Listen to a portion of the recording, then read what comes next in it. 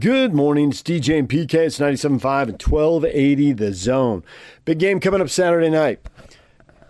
BYU's 2-0. Arizona State's 2-0. They're both nationally ranked. They haven't played in 20-plus years, which is weird when you think about it. Why wouldn't they have played? But nonetheless, they haven't.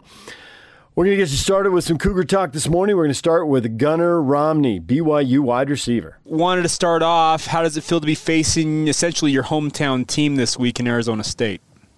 I'm excited. You know, it's fun. My high school coach is a coach there. He's a running backs coach.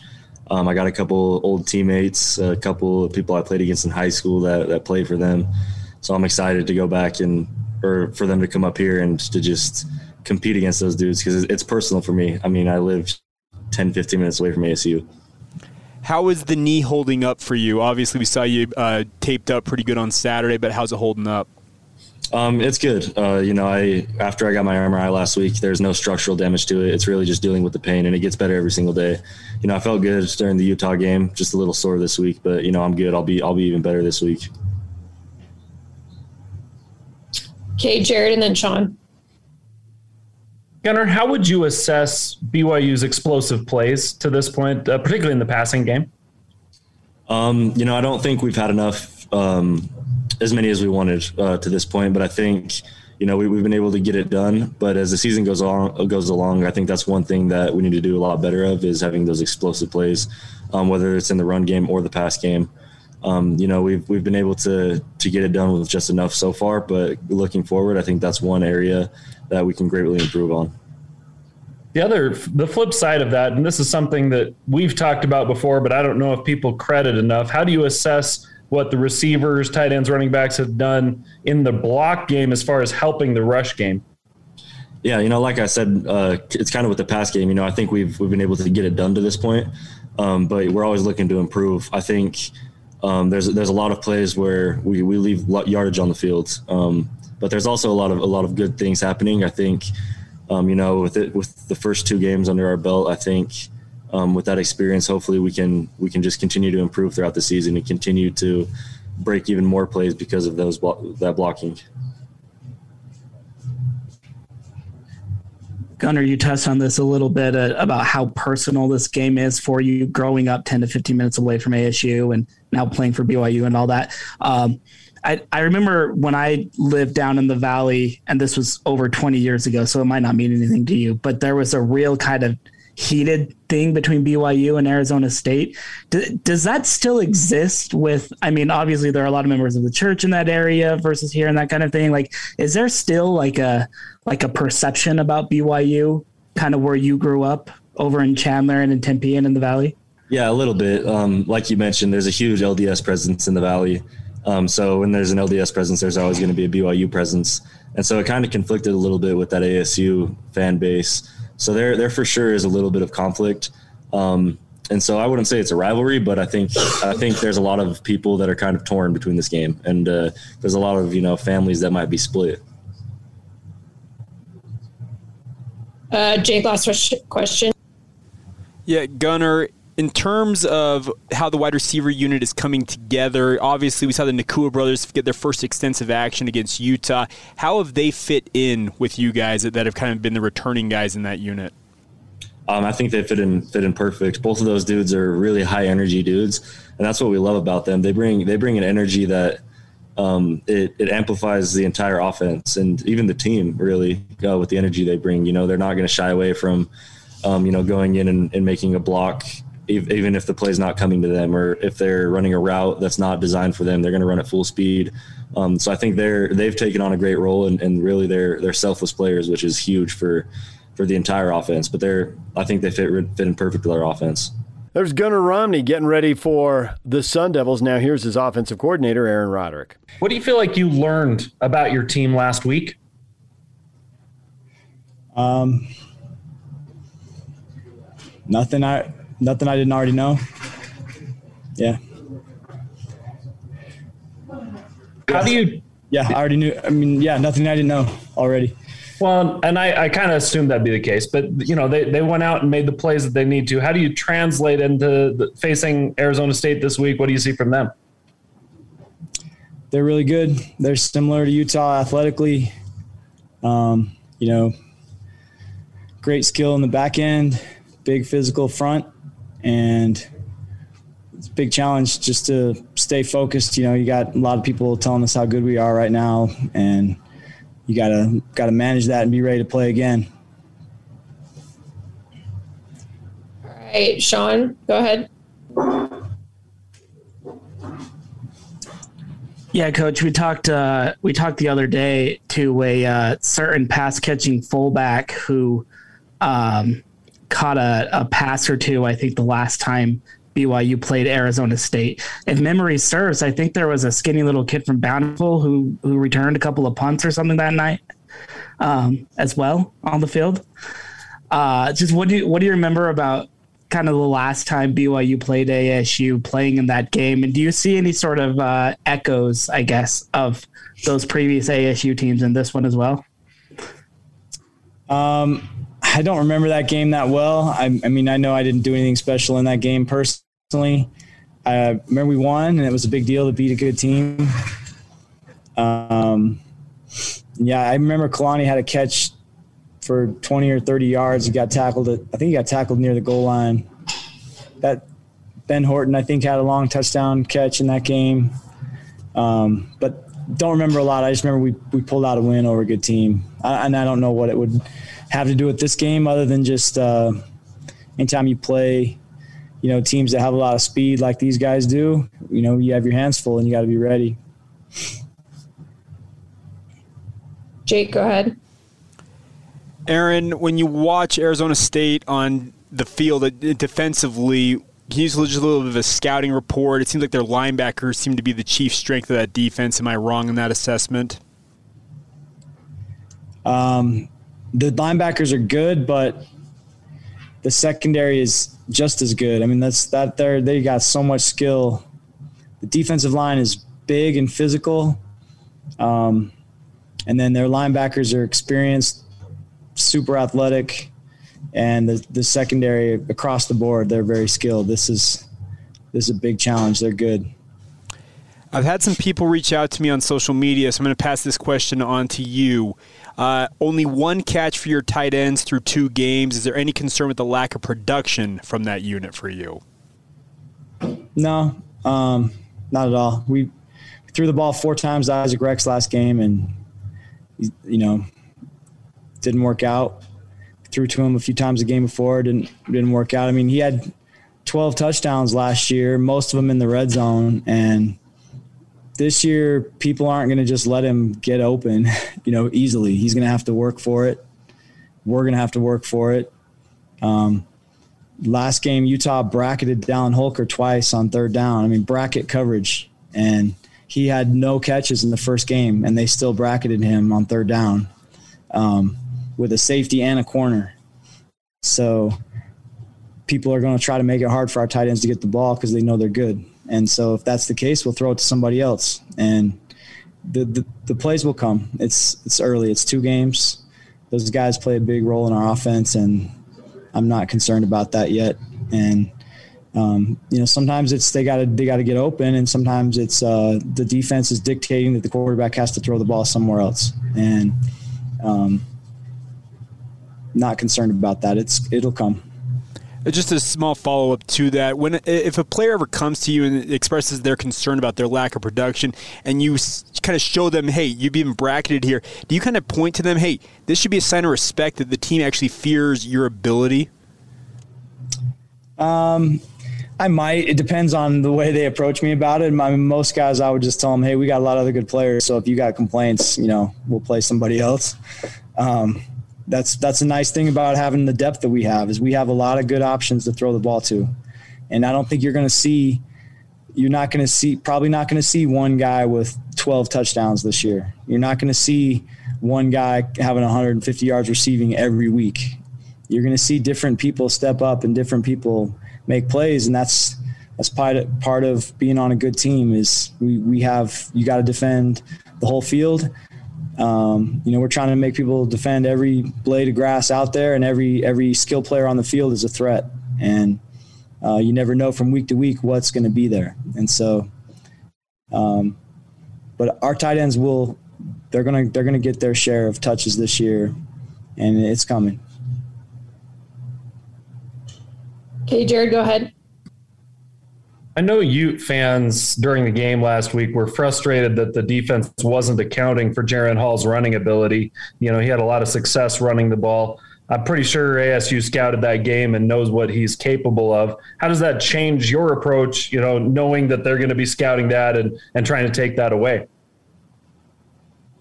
It won't change for us much. I mean, he ran the ball. I think he ran the ball 9 times, and 7 of them were called run plays where and none of them were pure call, or only one of them was a pure called run just for him. So I guess you'd say we had 6 play calls where he could hand the ball off or pull it. And that's about right. We don't need a lot more than that. I think the ones he pulled were big plays. And if you go too deep into that world, then your quarterback's getting beat up. And so we want it to be something that defenses have to respect.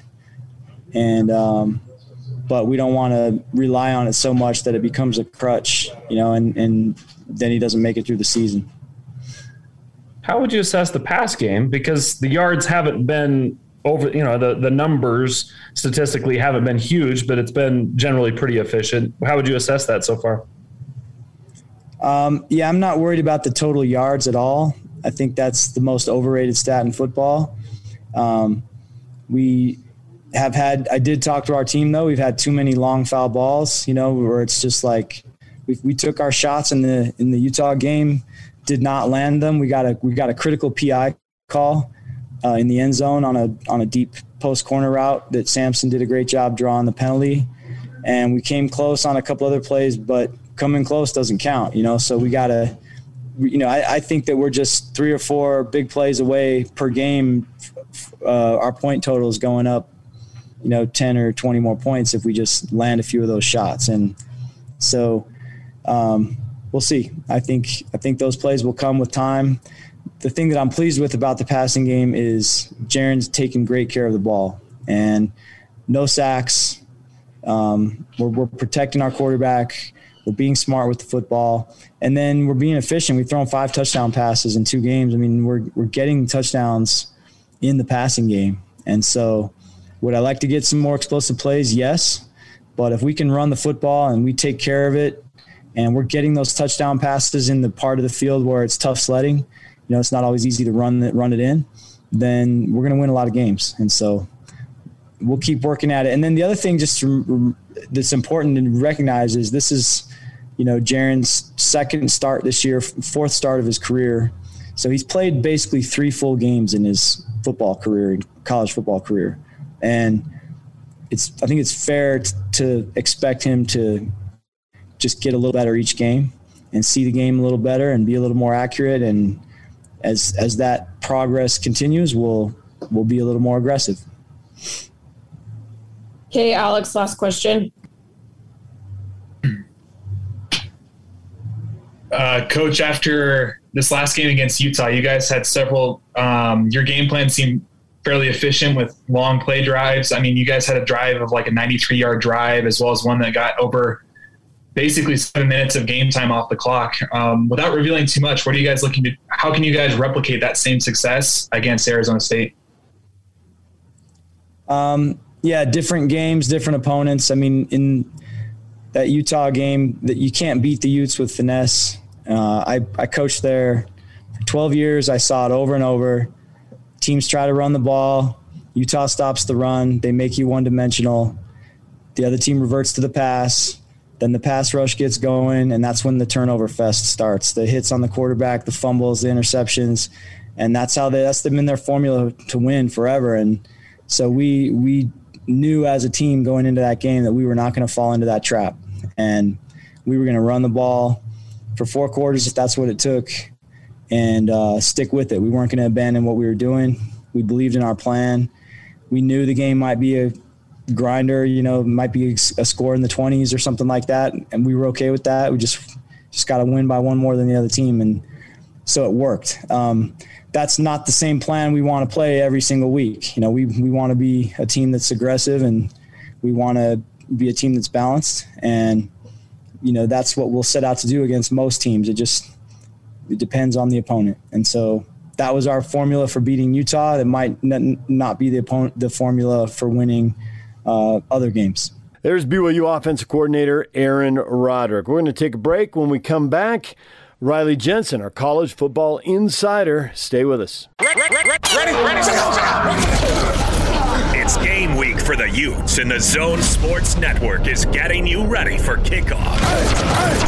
After a disappointing loss in the Holy War, the Utes look to rebound as they hit the road to square off against an old Mountain West Conference rival in San Diego State. Catch the Ute pregame show Saturday at 4 with a postgame show immediately following the game on the Zone Sports Network. From Monday morning to the postgame press conference, nobody brings you better coverage of Ute football. You ready? Yeah! The 97.5, 1280 The Zone and the Zone Sports Network. All right, DJ and PK, it is time to bring in our college football insider, Riley Jensen. He is on the Smart Rain guest line. It's no secret that Utah is in an extreme drought. That's why Smart Rain is the solution for any commercial property concerned about water consumption while managing irrigation. Find out more at smartrain.net. Riley, good morning. What's up, fellas? Question of the day. Has the BYU program arrived under Kalani Sitake? Ooh, that would be a dangerous thing for anybody to say about any part of their life, right? Like saying I'm arrived, that I've arrived as an athlete, that's like when everything starts slipping out of your hands. Now, do I think they're moving in the right direction? Yes. Do I feel like that was a big win for the program and for Kalani Sitake? Yes. Do I feel like this can build confidence moving into other big games for BYU? No question about it. But if you think that you've arrived, that's just a scary thought, right? There's always something to improve. There's always something to tweak. There's always something to grow and to learn from. Of course, with the exception being me, who's completely and totally arrived as a sports talk show host. But other than that, I can see where you're going. But at the same time, why? Well, not everybody's elite, Patrick. Right, back to that. That was a phrase, the word we used a couple weeks ago or something, right? What was it? It was. We beat that into the ground. I don't remember why, but now that he says that, I remember that we did do that. Right. Okay, but is this program now capable of winning 8, 9, 10 games and be within reason of thinking, all right, that's going to happen, and in a down season be 6-6, 7-5? We'll give you that occasionally. I mean, the Utes had that a few years back when Huntley was a sophomore, and I think he got hurt that season or something, and so they went 7-5, if I remember. But yet, then they follow it up with a couple of South first place and go to the title game. And so we've established Utah. In a sense, we think they've at least arrived to, there's the levels of arrivement, and their arrivement is, quit looking at me that way. Their arrivement is, they're going to win 8, 9 games virtually every year. Do you think BYU's at that point? Well, I certainly think with the schedule that they have right now, like my thought process is way different compared to when the season started, right? Like you're looking at Arizona State game, you're looking at the BYU game, and you're like, at the Utah game, and you're just like, wow, I don't know where all these wins are going to come from that everybody's talking about, but you win against the University of Utah, you win against Arizona. If you go and win this weekend against Arizona State, all of a sudden, what game do they play in where you don't feel like that they have a chance to win or to be a favorite? And I think to answer your question in a long way there, teams that win 8, 9 games a year with a good season with 10-win or 11-win seasons, they're in every game, and you don't feel like you're out of any game that you play in. And so that becomes exciting for a BYU fan perspective. And from, I guess, the arrival, since we're using that word, or the arrivement, as you would say, just like really, really, you're in every game. And so this is where it gets hard emotionally for BYU fans, right?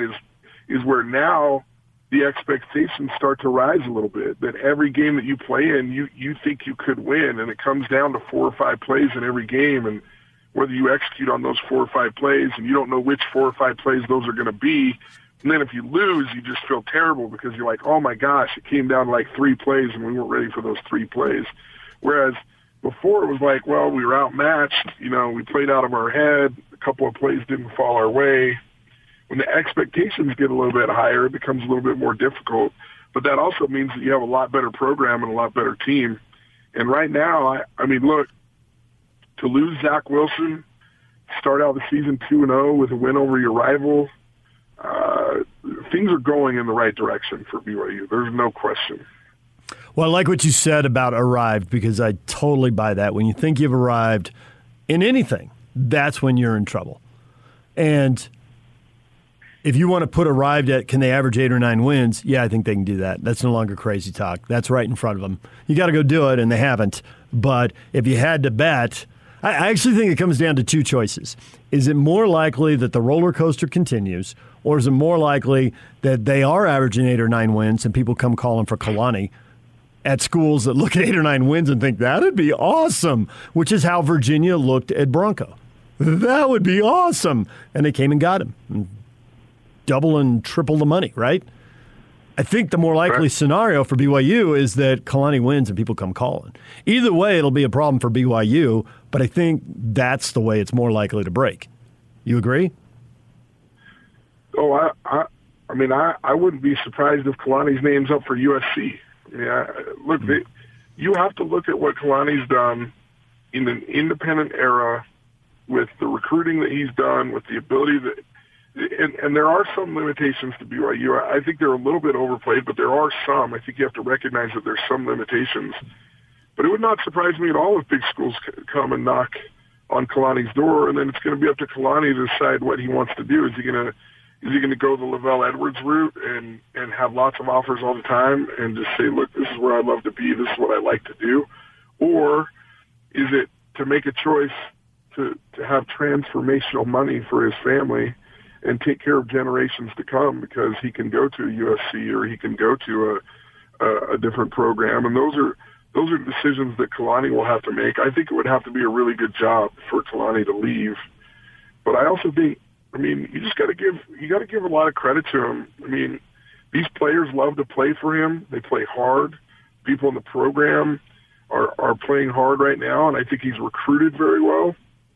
And I also think he's allowed some of his coaches to coach. I think if you look at the game on Saturday, I mean, Aaron Roderick and his play calling, they basically out-Utah'd Utah. And on offense, they didn't turn the ball over. They were highly efficient on offense. They kept with the running game, and they kept running until Utah broke. And there's very few teams that I can think of over the last 10 years in the Kyle Whittingham era that have been able to break Utah down to where they've been able to keep running the ball and keep running the ball and keep running the ball. And then, in the trenches on the offensive line and the defensive line, I mean, they looked like a University of Utah team. They just kept coming in waves. The offensive line was big and heavy, and they were laying on you. And it was just interesting to see them out Utah. That was the exact game plan that Kyle has used for years to win, that was used against Utah to beat them. You probably have noticed this too, but one thing that I've been able to see through conversations is the amount of allegiance and loyalty that his assistants have to him is as good or better than any staff I've ever known. Yeah, I mean, look, I don't think Kalani is the type of guy that is constantly in people's ears and constantly saying, dude, why did you do that? It's just not even really his personality type. Now, look, just because a coach is that way doesn't mean that that's a bad thing, because, the way I look at it, these guys are all running a ship, right? And if Kalani's going to run the ship the way he wants to, then Kyle can run the ship the way he wants to. And if the ship goes down, you want it to be because of your choices. But the way Kalani chooses to run it And the way Kalani has decided to treat his assistant coaches is to allow them to be themselves, to allow them to put their own little signature on what they're doing, and then really let them run with it. And look, if there's problems, I'm sure that there's conversations, but I don't think those conversations are taking place in the middle of a game. And so for me, if you're Aaron Roderick, you really like to coach for Kalani because there's nobody chirping in your ear, throwing you out of your rhythm as you're calling plays. And I don't care who talks about it or how it's talked about, but to be an offensive coordinator, there's a rhythm that takes place. And when people are chirping in your ear, when there's distractions going on and you're not able to be in that rhythm, it's really difficult to call a game the way you want to play it. And I've really liked the way Aaron Roderick has called plays the last 2 years. And look, I know we're probably going to give John Beck credit again for Jaron Hall's performance, but after a while, you're going to have to start saying, "God, who's the offensive coordinator that's putting these quarterbacks in situations in practice and then allowing them to play to the best of their ability in the games? Who's the coach that's actually preparing them during the week so they can play really well on Saturdays?" And right now, to me, you've got to tip your hat to Aaron Roderick in the way that they're playing offensive football. And look, it's not complicated, but there are some nice little wrinkles. I loved the touchdown play call to Samson Nacua where you drop back for a minute and then it's a controlled rollout to the left and they throw a little out pattern to Samson Nacua. I mean, that was a nice wrinkle on the goal line, and you don't come up with that play unless you saw something on the goal line that indicated that you could run a play like that. And that was ingenuitive. That was creative. That was imaginative, in my opinion. Ingenuitive. I think it was ingenuement. Yeah. Listen. Not everybody has come to the level of arrivement that Nice. The only thing I'll disagree with you on is I can't believe Kalani would be up for the USC job right now, because jobs like that, they don't want to hear that you are arriving and it's a sports talk radio discussion. They want to see it on paper, in black and white, on the scoreboard. Yeah, this coach has won 30 games in 3 years. Yeah, and Pete Carroll was their fourth choice. Right. So NFL guy. Fair enough. I don't think USC is always getting the guy that they want, but that's true. To me, when I think about the USC job, I do think that one of the boxes that Kalani checks is an ability to connect with people and with boosters and with media. That maybe that was the weakness of Clay Helton, because by all accounts, Clay Helton's a super nice guy, right? Yeah. But maybe just not as charismatic, and maybe just not as pleasing to the boosters and to the crowds and to what the USC, I don't know, whatever they want it to look like at their program. That's something that I could see Kalani fitting into. Now, you're right. I mean, they're going to go after some other people first, but who's to say that they don't circle around and go, God, here's a guy who's winning games with an independent schedule, who's been recruiting and recruiting well to BYU. What could he do recruiting to USC? What could he do for our fan base to get us excited? I think he checks a lot of boxes. And so I'm not saying that, I'm not trying to stir the pot. I'm not trying to get BYU fan upset or up in arms, but I do think that there are going to be opportunities for Kalani that maybe other coaches in the past didn't have, because let's be honest, he has a likable personality. And in this day and age, it's important that you hire people that you like to be around. And so these ADs, sometimes they want to be around people that they like to talk to.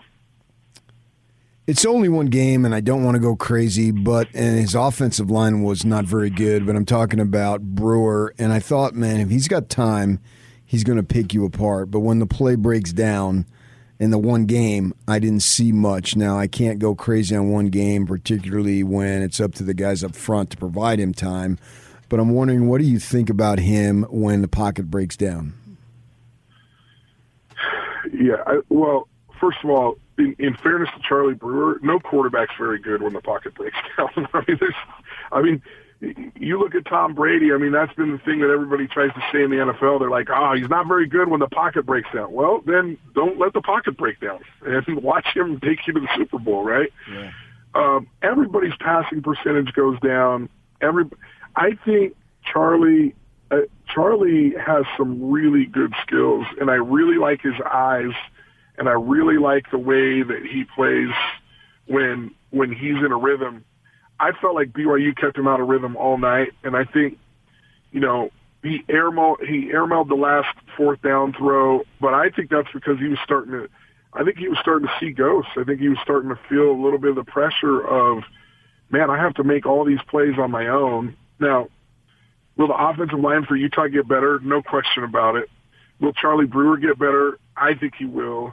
I do think, and I think that I would have liked to have seen a little bit more toughness or a little bit more urgency to make some plays when things were breaking down a little bit. So there's something that I'm feeling that this is the same as you, Patrick, because you bring up this question, is like, was that all offensive line, or was there something there that was missing in the toughness of like finishing this play and like really trying to make a play? And look, I played quarterback for a team. I got sacked 10 times in one game at Washington, and I'm going to be defensive for quarterbacks for a minute, but I also felt like that part of those sacks were on me sometimes, right? Like part of it was like, I need to be tougher. I need to figure out how to get out of this jam, or I need to learn how to throw the ball away before those guys get to me. And I got better as the season progressed, but it's not easy when you're feeling pressure. And look, quarterbacks are really good when it's 7-on-7. The ones that kind of separate themselves from everybody else are guys that can make those plays when everything isn't perfect. And I think that's why, if we want to flip the script a little bit, I think that's why I'm impressed with Jaren Hall, right? Like, he could have been jumpy, he could have been antsy, he could have ran all over the field and tried to make plays with his feet all night, but he stayed in the pocket when he was supposed to, and he used his feet when he was supposed to. And I thought he played a masterful game on Saturday. And I think because of his maturity and because of the things that he's doing, I can see BYU winning a lot of games this year. Well, Riley, there is a lot more to talk to you about, but we're going to have to leave it right there for now. We'll talk to you again next week. Are you picking BYU to win? I am. I'm picking all in-state schools to win this week. Ooh, there it is. Your Aggies are big underdogs at Air Force. I know. Okay. I know. But there's a different enthusiasm, and I think this Rice kid at Utah State, this middle linebacker, is a great quarterback for that defense. He's got guys in the right spots and playing fast at least. And so I know it's a crazy matchup, but I think this offense can actually outscore Air Force. The Aggies going 3-0. Who do you like to be the coach at Utah State next year after Blake Anderson leaves? Why? Really? That's listen. So quick to put Kalani on another job, but Blake Anderson, no, he's a lifer in Logan. Come on. Nobody's reached that level of arrivement yet at USU. Just stop it. Thank you, Riley. Love you guys, man. Thank you. There's Riley Jensen, our college football insider. When we return, Ryan Abraham from USCFootball.com. Ryan's coming up to tell us about the coaching change, who the top candidates are, how will SC with an interim coach compete in the regular season. We'll get to that next. It's game week for the Cougars. And the Zone Sports Network is getting you ready for kickoff. It ain't over till it's over. After their emotional win against the Utes, BYU welcomes in another Pac-12 opponent as Arizona State rolls into LaVell Edwards Stadium this Saturday. Listen all week for your chance to win tickets to the game, and then catch the Cougar pregame show Saturday at 6, with a postgame show immediately following the game on the Zone Sports Network. From Monday morning to the post-game press conference, nobody brings you better coverage of Cougar football than 97.5 1280 The Zone and the Zone Sports Network. DJ and PK, we're joined once again by Ryan Abraham, publisher and owner of USCFootball.com. He's on the Smart Rain guest line. It's no secret that Utah's in an extreme drought. That's why Smart Rain is the solution for any commercial property concerned about water consumption while managing irrigation. Find out more at smartrain.com. Ryan, good morning. Good morning. It's silly season in USC football land again. So didn't expect it this early, but here we are. You knew we were calling you. You just didn't know which day, right?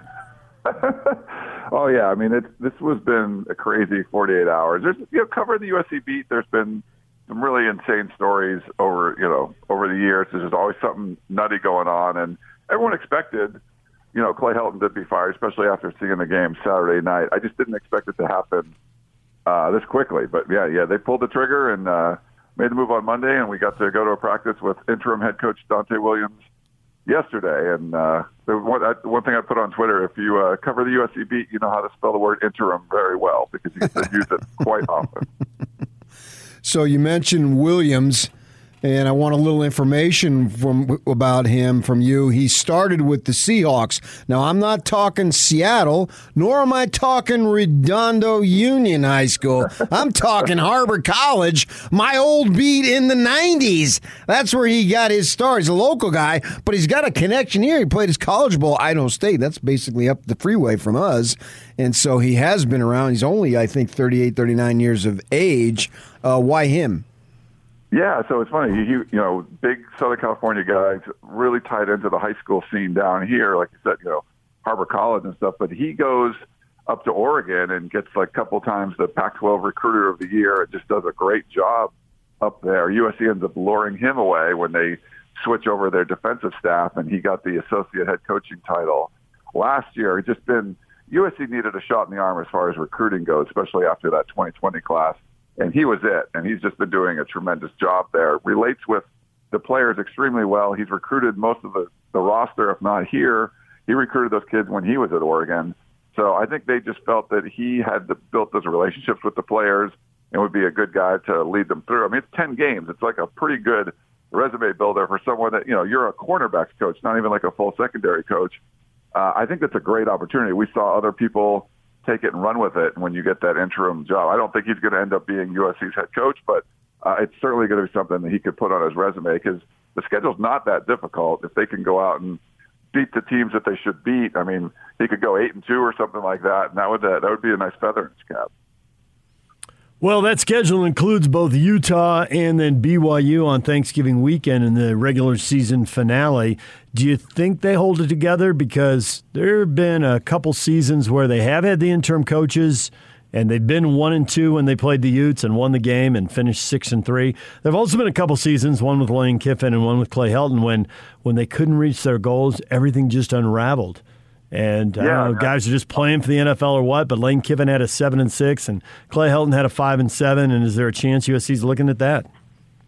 Yeah, I think everything's on the table. I mean, Mike Bone, the athletic director, said that they're not like just basically writing off this season. They really want to think that there's some opportunities to go out and win the Pac-12 again. And but I mean, those are the key games. I mean, you got to beat BYU, who got them a couple of years ago. Obviously, Utah is a huge rival in the South, but they get them in the Coliseum. I mean, UCLA looks really good. You got to go on the road and play Notre Dame. So there's definitely some tough games in there. And, Stanford, I still don't think is a very good team, and they just throttled USC. So I think it's just getting this team to play together. There was a lot of infighting and stuff going on. If he can galvanize the team, they should be okay. But it's a lot. I mean, he's going into practice the day before. We're out there at practice yesterday. And I asked him, do you change the practice schedule much? He's like, not really. I mean, he just got the job. But I think there's going to be some key games. Can Utah get their first win in the Coliseum? Could BYU do it? Let's pull another upset. So those are the ones that people are going to be watching when he's out there coaching. So we don't think that he's going to get the job, right? So obviously there's been all sorts of speculation. We got the Fickle connection with the AD, James Franklin, who did marvelous work at Vanderbilt and obviously has done very well at Penn State. Those guys came to mind right off the bat, and they've already spoken. They don't want distractions, blah, blah, blah. My guy, who has no distractions, is Chris Peterson. I think they should just throw all the money in the world at him and see if he wants to come back. How about that? Yeah, I mean, I think there's a couple good options of guys that aren't working right now, like Chris Peterson and Bob Stoops, and they're both in Los Angeles for Fox, like at least part of the week, covering football. And it's funny, every name that comes up, there's definitely going to be reasons why. Someone will say, he'll never do that or that'll never work. And one of them's going to, so it's curious to see, will Luke Fickell, leave his cocoon in Ohio where he's been his whole career? Is Chris Peterson, done with the retirement stuff? He seems like he's pretty happy with what he's doing. Same thing with Stoops. Like a James Franklin, that's his big-time job there at Penn State. Matt Campbell at Iowa State. There's a lot of interesting names, and when you're the athletic director at a place like USC, like your main job, priority 1, 2, and 3 are hiring the head football coach. And the first step was getting an opening, and the fans were asking for that for the last few years. Now they have one, and now they're going to have to, now they're on stage. Now it's all about them. Who are you going to hire? We're not sure if he's going to use a search firm. He said he wasn't sure yet, but they have a lot of time, to kind of figure this out. And you want to get it done as early as possible because of the early signing period, but they at least have a head start on anyone else that's out there looking for a head coach. Public schools, we always see what their athletic budgets are and the coaches' salaries and all that. Private schools don't have the same issues with the Freedom of Information Act. What's the ballpark USC pays in, and what's the ballpark they're willing to pay in? Because watching these SEC salaries, they're just going through the roof. It is going through the roof, and it's great. I think my estimation of what Clay Helton's buyout is it's probably between $12 and $15 million, so that's not cheap either for them to get rid of Clay Helton. With a couple of years left on his deal. My understanding is as far as the tax returns go, I think his salary, Clay Helton's salary, was over $5 million now. So I think you would at least start there. But does it go up to $8 million? We've never seen something like that out here. So it could get a little crazy. They've shown that they've been willing to spend money, to try to get things, the athletic department be a little bit more modern. Before there was kind of penny pinching around the department. I don't know if they've opened up the purse strings a little bit at the athletic department, but it just seems like they're spending more. University's been dealing with a lot of scandals on their own. There's been a lot of money coming out. So, but I feel they understand that it is important to get the football team right, and you can't do it just hoping and having a kind of a budget program. So that will be something interesting to see. We might not know all the details until the tax returns come out in a couple of years, but that's usually when you can find out for sure with the private schools. But yeah, that's what they're going to have to do. They're going to have to spend money if they want to play with the big boys. And if they don't, then you can kind of tell, okay, they're not really serious about winning for this football program anymore. What's interesting is they're trying to recapture what they had. Programs try to do that, and it gets very difficult. I can argue that the Bruins basketball team is the ghost of John Wooden hasn't gone away. Arizona State, the ghost of Frank Kush hasn't gone away. UNLV basketball, the ghost of Jerry Tarkanian hasn't gone away. Now, there's been multiple ghosts at SC, and the latest being Pete Carroll. How long is that going to take, and will that ghost ever go away? And what I mean by, can SC get back to what they had, because they had it once like those other schools did, but we're starting to get a distance between that and now. Makes me wonder how realistic it is. Yeah, that's a good point. I think the fact that there's multiple ghosts is what you have to look at. It's a brand.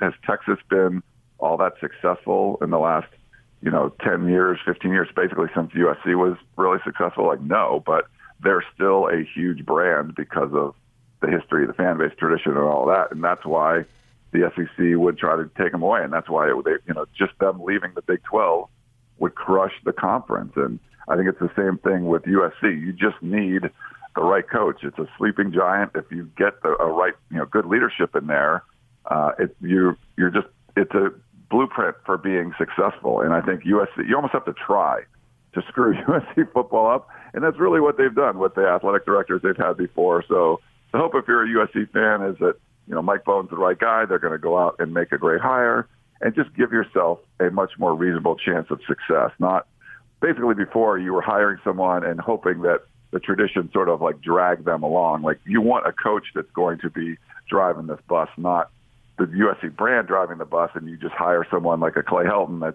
that's along for the ride. You don't want someone that's along for the ride. You want someone that's going to control things and take things over. And if they can do that, I think USC can get back on top. So if I offered you USC or the field in the Pac-12 South right now, which one would you take?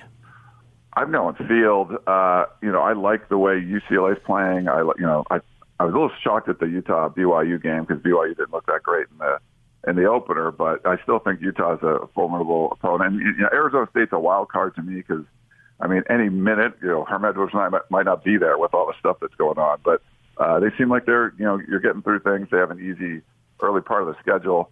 USC's still really talented, but, you've switched head coaches. I just think there's a lot that can go wrong, and they already have a Pac-12 loss, so I'll definitely take the Field on that one. USC can win it for sure, but at this point, I'll go Field. Their backup quarterback's a local kid, Dart. I'm assuming, I don't know this, you'd probably know more, that Slovis tries his hand in the NFL. I know they got another 4 or 5-star kid, was named Miller, and then probably got some guys in the pipeline. How do you think that shakes out? Yeah, I like the way Jackson Dart's played well. He was named the backup quarterback. He competed with Miller Moss, who's more of a local kid. They got Devin Brown, a 2022 kid who's looked really good. He's throwing like 6 or 7 touchdowns a game, where Dart played in high school. So there's some interesting developments there, but I don't know as far as because they're picking a new head coach, is Graham Harrell going to be around? Graham and Keaton are tight. I think Slovis would go, but if he doesn't have a great rest of the year, maybe he wants to stay. Dart's also pretty tight with Graham Harrell. So I think there's going to be a shakeup, obviously, with a new head coach. And the way Graham Harrell's, the offense hasn't really been performing that well. So I think before he would have been someone that you thought a new coach would want to keep. Unless the offense turns things around, scoring 23 points a game is not going to cut it in college football nowadays, and that's what they've been doing. So I think the quarterback room is going to be affected by who the coaches are because those guys have pretty close ties. Well, Ryan, as always, we appreciate it. Thanks for joining us, and we will talk to you again as the Utah-USC game approaches. That should be a really good one. Yeah, I can't wait. And thanks for having me on, guys. There's Ryan Abraham covering all things USC football. When we come back, what is trending? All the headlines. Stay with us. Your day has just begun. Yeah! But for DJ and PK, they're just hitting their stride. It's time for all your headlines from the night in sports as DJ and PK tell you what's trending. Are you ready? On 97.5, 1280 The Zone and The Zone Sports Network. Yeah! Hashtag NFL. This is the National Football League. Each offseason, you got to work like it's the last season. And I just don't see a work ethic in Aaron Rodgers that I have in previous years. And actually, you can see it right through his helmet. The eyes and the face tells everything of the personality. And I just don't see it, that NFL hunger and just feel hungry to go win another championship. I just think it's cliche and talk that guys get up there and say, I want to win a championship. It sounds good, but I want to see what you do on the field. That's former Packers tight end Jermichael Finley saying Aaron Rodgers' work ethic is lacking. Lots of people say lots of stuff, PK, but when it's a former teammate, it's going to carry more weight. Whether it's right or wrong, it is going to carry more weight. I agree. Yeah, sure. That's damning in a sense that's your the deal there. He wasn't around off season. He had other things going on. So you wonder, as I said earlier in the week, I think it was, he's turned into a drama queen. Thursday Night Football tonight, it's the Giants, it's New York and Washington. Saquon Barkley is listed as questionable for this one. 6:20 on the NFL Network, Washington. The first team to have to change quarterbacks. And Ryan Fitzpatrick is out, so they're going back to a guy who looked good in the playoffs, got beat. Of course, they got beat by the Bucs, so you got beat by the champs and Tom Brady. Yeah. Good call. Got beat by the Bucs, you're right. I'd like to argue with you, but I can't. DeMarcus Lawrence suffered a broken foot in Wednesday's practice, so the Cowboys' defensive end is out 6 to 8 weeks. And the Cowboys are also expected to be missing their second-best pass rusher, Randy Gregory. COVID-19 protocols, they're playing the Rams on Sunday. Do they still have Randy White? Nope, not anymore. The Manster? He's not there? Half man, half monster, the Manster. They got Ed Too-Tall Jones? Raiders defensive tackle Gerald McCoy suffered a season-ending left knee injury in the Monday night game against the Ravens. He joins their starting offensive guard, Denzel Good, on injured reserve. DJ and PK. Hashtag college football. I'm not going to bury the lead. I'm not going to soft sell it. I'm just going to ask you, there's a job in your conference which came open. When people mention your name for said job, what would your response be? My response is go Ducks. Any chance that you at least have a conversation about? I'm telling you again, go Ducks. I'm not sure why you brought me on this interview. I was under the impression that we were talking about the Oregon Ducks and whatnot. Since we go this route, I'll reinforce it again. Go Ducks. And so here I am, buddy. Rock me like a hurricane. Mario Cristobal with Doug Gottlieb on the USC rumors surrounding him. So he didn't say no. Go Ducks. Go Phil Knight. It's one and the same. Go Ducks. Ahead of their clash against number 1 Alabama, Florida quarterback Emory Jones and Anthony Richardson know the plan about how they'll be utilized in the game. Jones has been the start of the season, while Richardson has been effective off the bench, prompting some to speculate he could take over the starting job. Against that backdrop, number 11 Florida gets ready for number 1 Alabama. Go Ducks. You're going to sprinkle that in throughout the show now? Go Ducks. LSU running back Kevin Falk has stepped away from the team to be with his family after the death of... Coach, not a running back. Running back coach, yes. Kevin Falk has stepped away from the team to be with his family after the death of his 19-year-old daughter earlier in the week. He's not expected to participate in Saturday's game against Central Michigan. Ed Orgeron expressed his condolences to the Falk family, saying everyone in the program is sick to their stomach over Kevion Falk's death. Understandable. Yeah, 19, so young. DJ and PK. Hashtag NBA.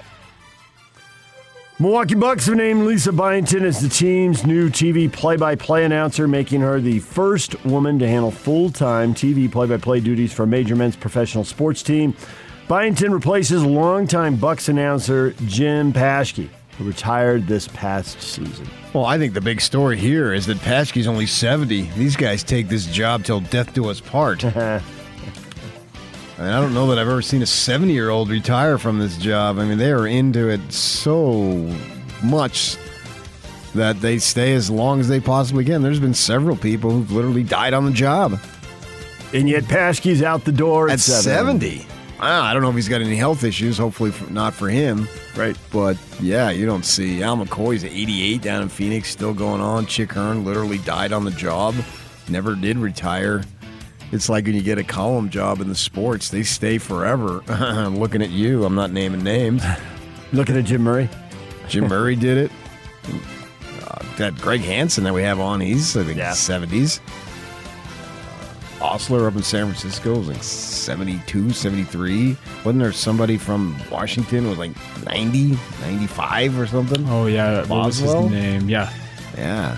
He did forever. So to see this man step aside at 70. He's a spring chicken. I know. DJ and PK.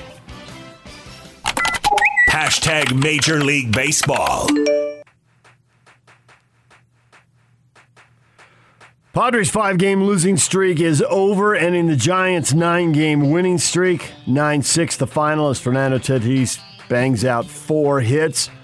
Padres finally snapped that streak, and the Dodgers take advantage. They beat the Diamondbacks 5-3, so they creep within a game and a half of the Giants in that race in the National League West. In the American League wildcard race, the Yankees beat the Orioles. Man, they just can't play Baltimore enough. It had been such a cold streak, and they show up against Baltimore. Bizarreness in that game with the entire Baltimore Orioles ground crew perched behind the tarp, poised to spring into action, and the ump told him to scram. Although he later explained, "I did not eject the grounds crew. It was Tim Timmons who did it." He said, I just didn't want all of them behind the tarp, especially with the infield in. I have no idea what you're talking about. So I didn't eject it. Yankees win, but so do the Red Sox. So do the Blue Jays. Bo Bichette, 5 ribbies as the Blue Jays beat the Rays 6-3. Red Sox over the Mariners 9-4. So no change at the top of the AL wildcard race. Angels win 3-2 over the White Sox. Angel star Mike Trout not expected to play the rest of the season, according to Joe Madden. I'm not anticipating anything to change in regards to him playing. I'd be very surprised. Had a calf injury in mid-May, and it has apparently lingered all year. Well, what's the point now? Yeah, lost year for Trout. Bees open a 6-game series in Reno tonight. First pitch 7:35. Steve Klauke will be on the air 7:20 with the On Deck Circle right here on the Zone Sports Network. DJ and PK. Hashtag RSL. RSL beats the San Jose Earthquakes in a wild game, 4-3 the final score. Rubio Rabin scores twice. Albert Rusnak had a goal and an assist. Justin Miram scored. They trailed twice, but they also blew one lead, and Rubio Rabin gets the game winner with about 10 minutes to go, and RSL wins on the road for the first time since the season opener against Minnesota. So if we were going to have a female replace you, who would it be? That's an excellent question. I don't know. Because I think it's about time. Lisa Byington. Grab her away. She's busy. No. I think she's done a lot of soccer, so. Irregardless. I mean, your season runs like 13 months out of the year. Not quite. So she didn't have any about time. About 8. And she's going to the team that won the championship, so they're going to be deep into the playoffs, more than likely. So she couldn't do it. Although you have like 7 45-day breaks during the season, so maybe she could. See? You're debating yourself. You got to come up with an answer soon. People, who would you want to see? We're going to have a female call RSL games. Who do you want? 646. Oh, wait. Oh, wait. That doesn't work anymore. And yes, you did not learn it. And what did it get you? He did, however, learn at least 3 of the 5 numbers because he got that right. That's all. And I'm shocked that it came to me. But that's all I got. I don't know. You love bringing it up. I don't know the other numbers beyond that. 3-6. Because I was right. 6, and you guys used to yell at me for not learning it. And here we go. And I thought, well, I'm right. But I want to know, what female does our community want calling soccer games? I'm thinking, what's her name? Charlize? What's her last name? Like Theron, something like that? Charlize Theron, yeah. Theron, actress. Yeah. Well, she's making $20 million a movie. What does she want to do this for? For fun. Oh, okay. I mean, why do you want to do it? You're not getting any more money. You've told us that 1,000 times. Yep. So if it's money, why would you want to do it? That's a dumb thing to say. It's a great thing to say. It is not. You're not getting any more money for it. So why I keep getting the money I make when a news director goes upstairs to fire us all? What? How many times has that happened since you've been in Salt Lake? Oh, twice. Approximately 0. Twice. You've been fired twice? No, he didn't get to fire me, but he went upstairs to try. Tried to clean out the whole department. Oh, yeah, when you go up to the upper level, up there, they say, swat away this kid. We're not firing him. He's Sportscaster of the Year. Come on, dude. Got the last part You wrong, make it so easy for me sometimes. You're making money, that's why I didn't do it. Right, but you're not getting fired. So you're not doing it for money. Neither would Charlize.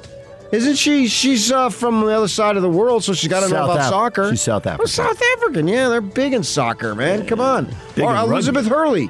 She's from Europe. It's like the number one sport over there, right? I mean, soccer, football. You know, FC this, FC that. You know what I mean? So come on. We got to get somebody who has an accent, because anybody here in the youth leagues, if the coach has an accent, you already know, oh, gosh, this guy knows soccer. That's absolutely how it works. Bunch of second graders. Their coach is Brazilian. Right. Got an accent, man, because it's not the number one sport around here. Around our way. So I'm figuring we need somebody to spice up the broadcasts. Lizzie and Dunny. 7 goals spice things up. And the red card that wasn't. It was rare, yes. I mean, you already said it. You already did. In a wild game. It was a wild 4-3 in my sport. Hum-ho. In yours, it's a wild game. It's once in a lifetime. You should have seen it. There's action all over the place. RSL hosts Seattle, Rio Tinto Stadium, Saturday night at 7:30. What is Trending is brought to you by Shamrock Plumbing. There is no job too big or too small. Get the personal touch with Shamrock Plumbing. Call them at 801-295-1690. That's Shamrock Plumbing.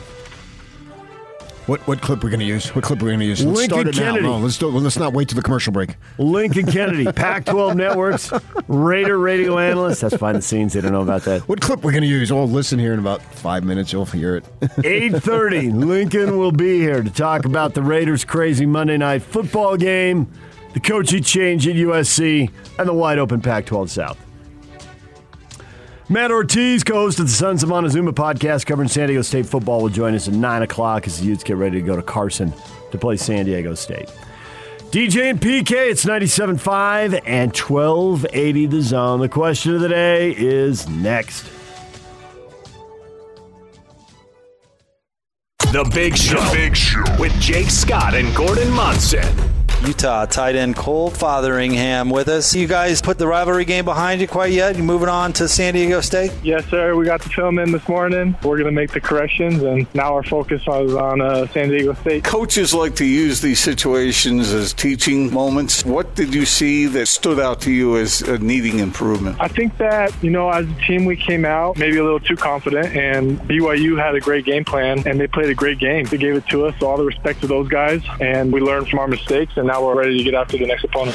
Catch The Big Show weekdays from 2 to 7, presented by Big O Tires, the team you trust, on 97.5 1280 The Zone and The Zone Sports Network. Football Fridays presented by Mountainland Supply, where the pros go for plumbing, landscaping irrigation, agricultural irrigation, HVAC parts, tools, and safety equipment. Find a location near you at mountainland.com. Question of the day. Last time BYU fans stormed the field before the Utah game was after the USC win, and the Cougars promptly lost their next 3 games. Any worries about a repeat? Yeah. An emotional letdown. Yeah. It could happen. Or it won't, because everybody's so on guard against it, because it's so obvious. Yeah, but when isn't it obvious? Just because you know something doesn't mean you can't prevent it. Not automatically, but possibly. The thing that works in BYU's favor is that they don't have as many big games. And this is circled as one of them.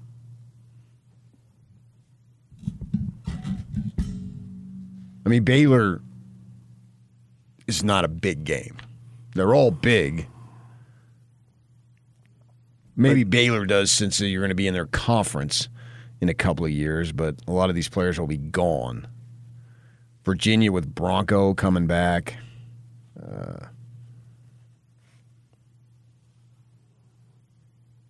So with that in mind... But the Pac-12 South teams carry a special oomph. There's Arizona guys on the team. Right. And it's a ranked opponent. And you have a chance to go 3-0 in the Utes division. Well, why would we join that division, man? We dominate. That'd be too easy. Well, they didn't. They certainly made inquiries in the Pac-12 here recently. There's no doubt about that. I had said that weeks ago. And the fan base has spent, better part of 30 years thinking about it. Obsessing about it. Yeah. And now hating it. And now having even more reason to hate it. Yeah. 30 years of thinking about it, 10 years of hating it. Right. And now you're going to even hate it more because you're locked in with the other guys. So they're going to be your guys. It's funny. It's not. It's going to be unusual because BYU folks, they just loved Gonzaga. Everybody just heaps praises on Gonzaga. It can't be a true rival unless there's some hatred there. And they tried to make it, but yet they loved Gonzaga and rooted for Gonzaga hardcore. But yet they would never root for Utah like that. Never. No. Ever. Yeah. So they're going to be able to summon all that for Arizona State. Jeff says, are there any worries about a repeat? OMG, yes. That was BYU's Super Bowl. They put every ounce of their souls into it, and they played a perfect game, well beyond the team's abilities. There's nothing to look forward to now. Absolutely nothing. Nothing left this season to get motivated for. It's all downhill from here. The wheels are already coming off with the bickering about who was the MVP for the Utah game. Well, that's either sarcasm or go Utes. I assume that was go Utes. But see, there's also an opportunity, though, to prove that they didn't play the game of their lives. And it's not beyond the realm to have them play like that. This is who they are. And they're just really good, and they were underestimated. There's always teams like that every year. We don't see the respect accorded until you get to week 5, 6, 7, and so forth. We say that all the time. I didn't see that coming. Now with the playoff, it's very rare because we do see it coming. We know there's a small circle of teams that are in contention, and they will remain in contention. Right, but Iowa State last year was a team. Wow, look how good they are. But they weren't in contention. I mean, I know they had the title game. They played the Big 12 title game. But they weren't going to win it. But yeah, that's a good example. From the college football, that's the good thing about college sports is it's not winner take all. Win or second place is just as good as losing. It's not that way. It's not that way in the NCAAs. If you go to the Sweet 16 and you're Cinderella, you had a phenomenal season. It's remembered forever. So you don't need to go to the Final Four, win the whole thing. Certain schools do, like Kansas, not in football, but Kansas in basketball. If they don't win it, or at least get there, it's disappointing because they're of that stature over many, many years.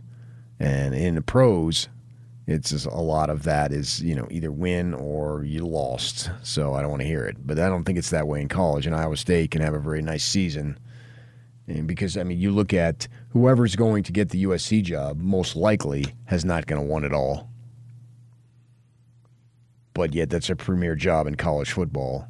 So we don't look at that way at the college level.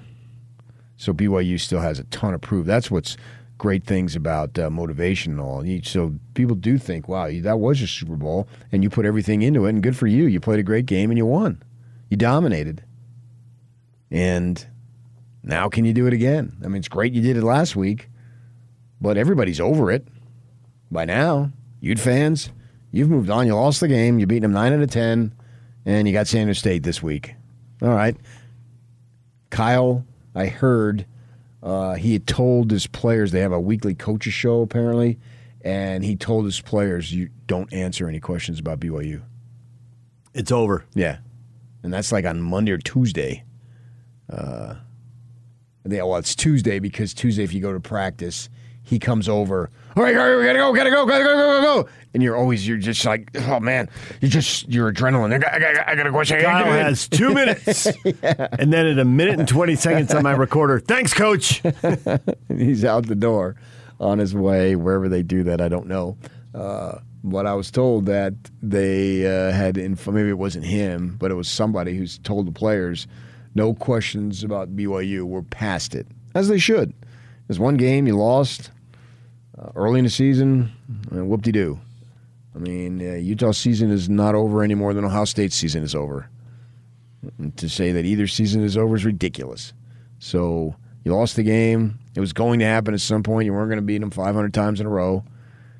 In that respect, it's not that big of a deal because you're judged on your season. You're not judged on a singular game, especially the second game of the season. So plenty of football, plenty of stuff to be had for sure. But for BYU, go out and prove it again because you got the second and third ranked teams in the South, according to the preseason poll. And you're going to get the first. And who knows, at that point, we'll know the order. So there would be some, especially as an independent, when you can't claim a conference title. Go ahead and claim dominance in the division. And you beat half the teams. That's pretty cool. 3-0 against the South. 5-0 against the conference. Yeah, you got to get there. Right. But that would be the goal. Something to look forward to. And if you were to get it, I think 4-1 would be pretty good. But if you went 5-0 in that conference, 3-0 in that division. Oh, we're going to be comparing the Pac-12 and the Big 12 now for... Not yet, not now. You sure? Yeah. I'm not sure. Oh, no, I am. I'm 100% positive. Well, in 2 years for sure, but this year, no, because you have an opportunity to dominate this conference. And you'll never, ever play 5 Pac-12 teams again, ever. Nope. Schedule set for next year, and then the conference schedule will kick in, so this is it. Yeah. Right. So basically, this is your going out party against the Pac-12. You'll never play this many. Declare victory and move on. Yeah. That would be sweet for the program and its fan base.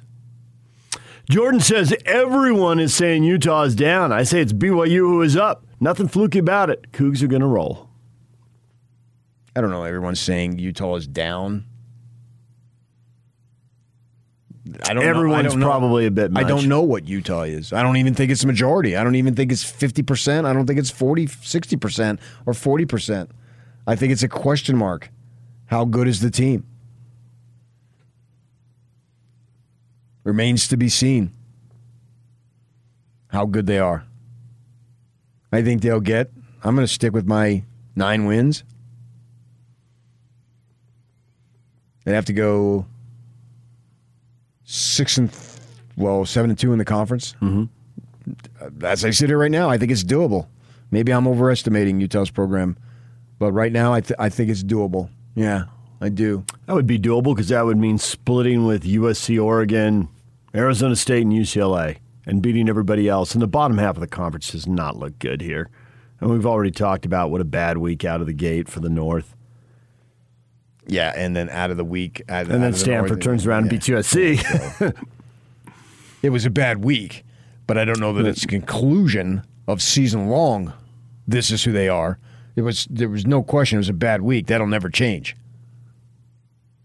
But that doesn't necessarily mean, especially when you make a quarterback change in the case of Stanford. Yes. Or they make a quarterback commitment, basically. Because I think they both played. They both played in the K-State game. Yeah. And then Shaw goes with McKee, makes a commitment to the young man, and now he's off, and we'll see what he can do. And they'll be, in the conference situation, there'll be a whole lot of tape on him and all. Good for him. He played well 1 week, virtually in his hometown. I'm sure his family was just thrilled beyond belief. But the fact that your kid got a scholarship to Stanford, if they went 0-12, you ought to be thrilled beyond belief. Consolation prize, right. Stanford degree, golden ticket. Right. It really is. There's no question about it. So the things that matter in life, unless you're... But if you can get the big win at the Coliseum and seal the starting job too, all the better. It is all the better. But I just try to... I view sports as entertainment and find perspective with it. When it's over, it's over. Less like when I walk out of a movie. If I liked it or I didn't, and then it's over, it's over. And for the rest of us, if you're Clay Helton and that's your job and all that stuff, that's another story. But for the rest of us, we're just fans. It's not our jobs. My job is not dependent upon any team winning or losing. If it were, I would be the number one fan of that team. Come on, baby. Yeah. Yeah, I would root so passionately, and I would be despondent if they lost. I've never been in that situation. Most of us don't put ourselves or find ourselves in that position. How about this post from Karsten? BYU won the only game that matters on the whole schedule. The rest is just a bonus. They could crap the bed the rest of the year, and I'd still consider this season a success.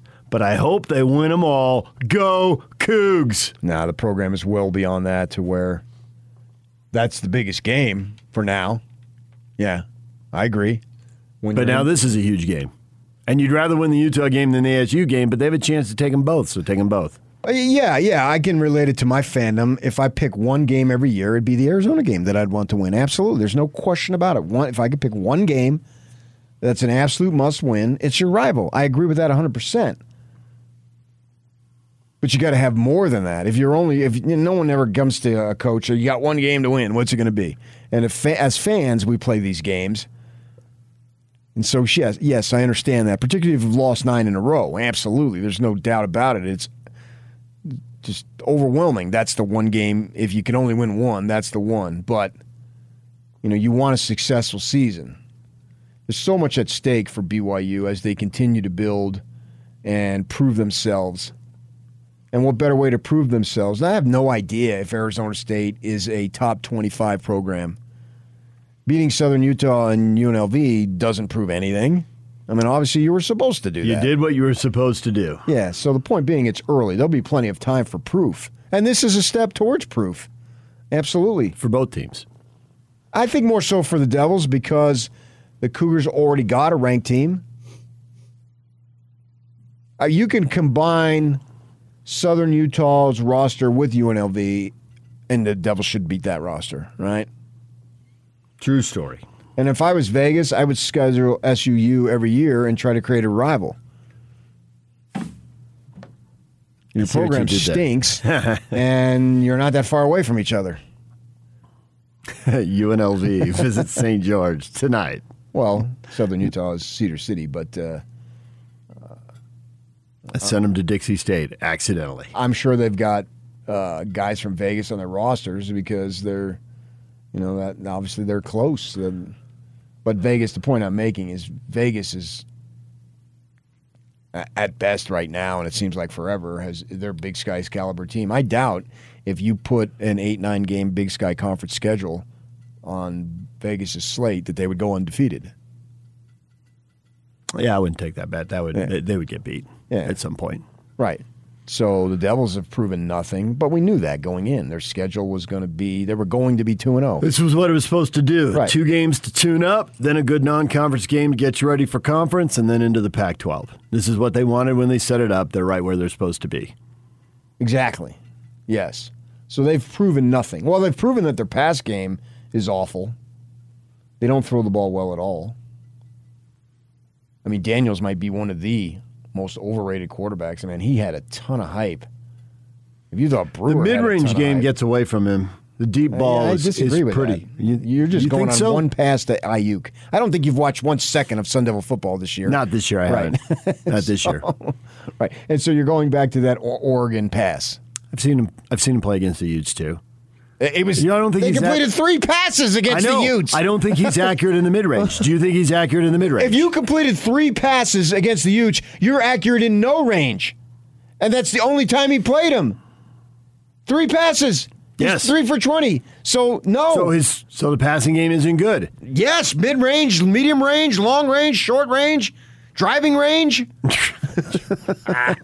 That'd be awesome. Just mixing sports. Guys out there with buckets of balls. Range finder. He's trying to drop it in some bucket down at the other end of the range, and he can't do it. Like they throw into trash cans.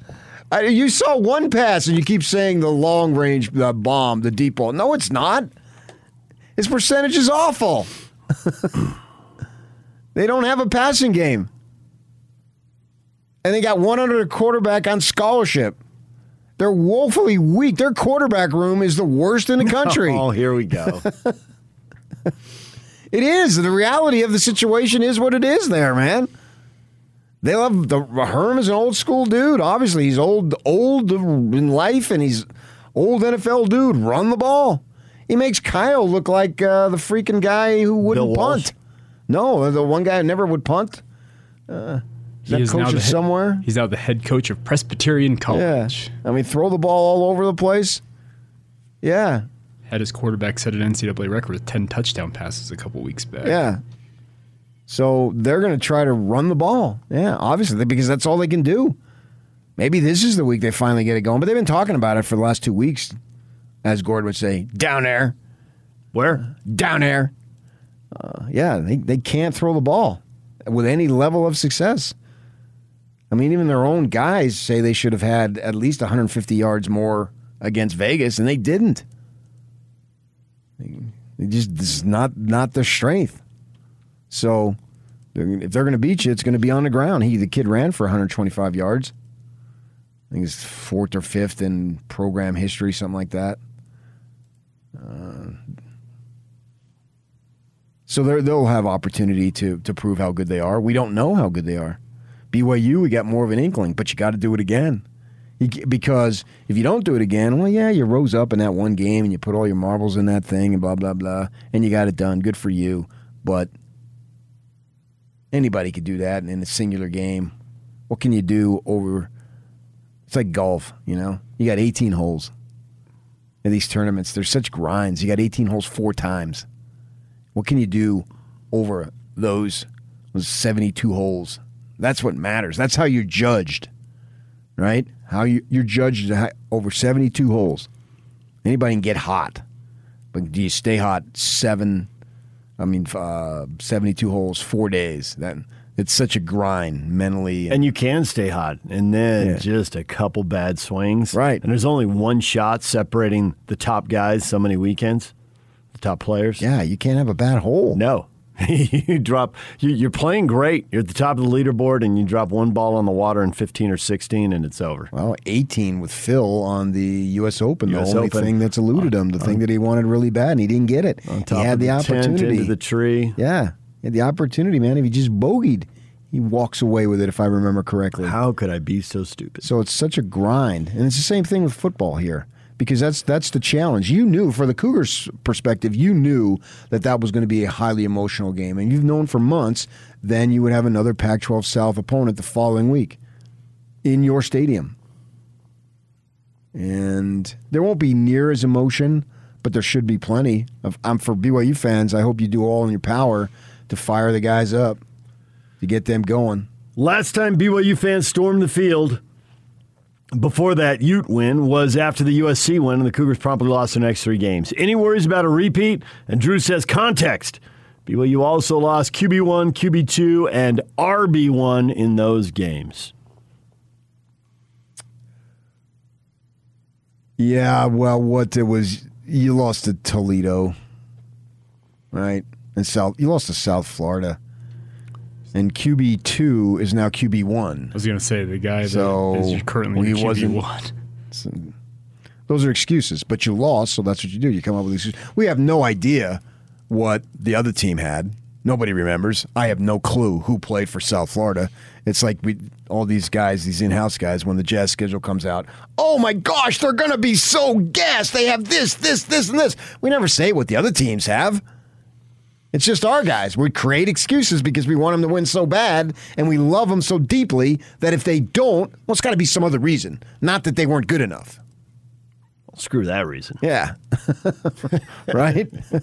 We love them dearly. They mean so much to us that we got to come up with excuses. The first thing you do is you count up how many back-to-backs the Jazz have, but you got to count up how many back-to-backs the opponents have, because lots of teams come in here on the second night. Guessed.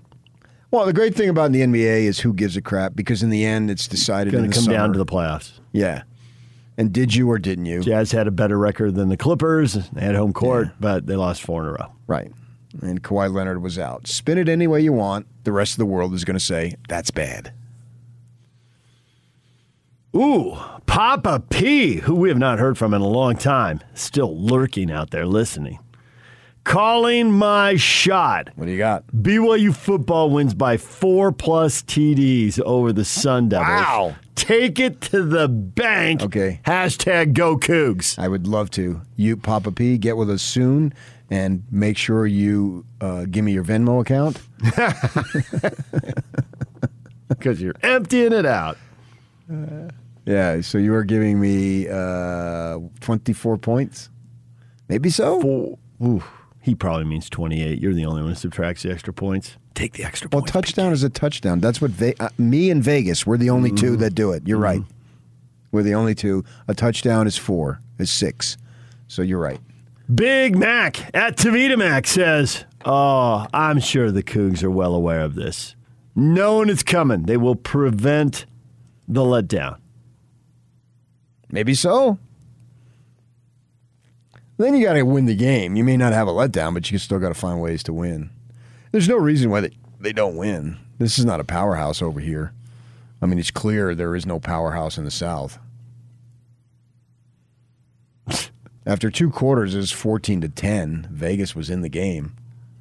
Was close at the half. Now, they did have 2 long drives at the start, and then I think they gained 3 total yards in the second half, literally. So there was an adjustment made. And from the Devils' standpoint, you got us a couple of drives. Good for you. But then we adjusted. There was no dominated. urgency. We'd watched the film. We knew we were going to win. And we cracked down and dominated you, right? So there's something to be said for that. It's probably the best that the coaches could have. The defensive coaches. Look what they did to you. Oh, yeah, they need something to pick on. Yeah. Last thing they need is you pitching a shutout. Right, in week 45 2 zip, yeah. Against a UNLV team that they're like, that is easily bottom half of the Mountain West. Yeah. So it was probably best case scenario. They won fairly comfortably, but at the same time, they gave up 2 long drives.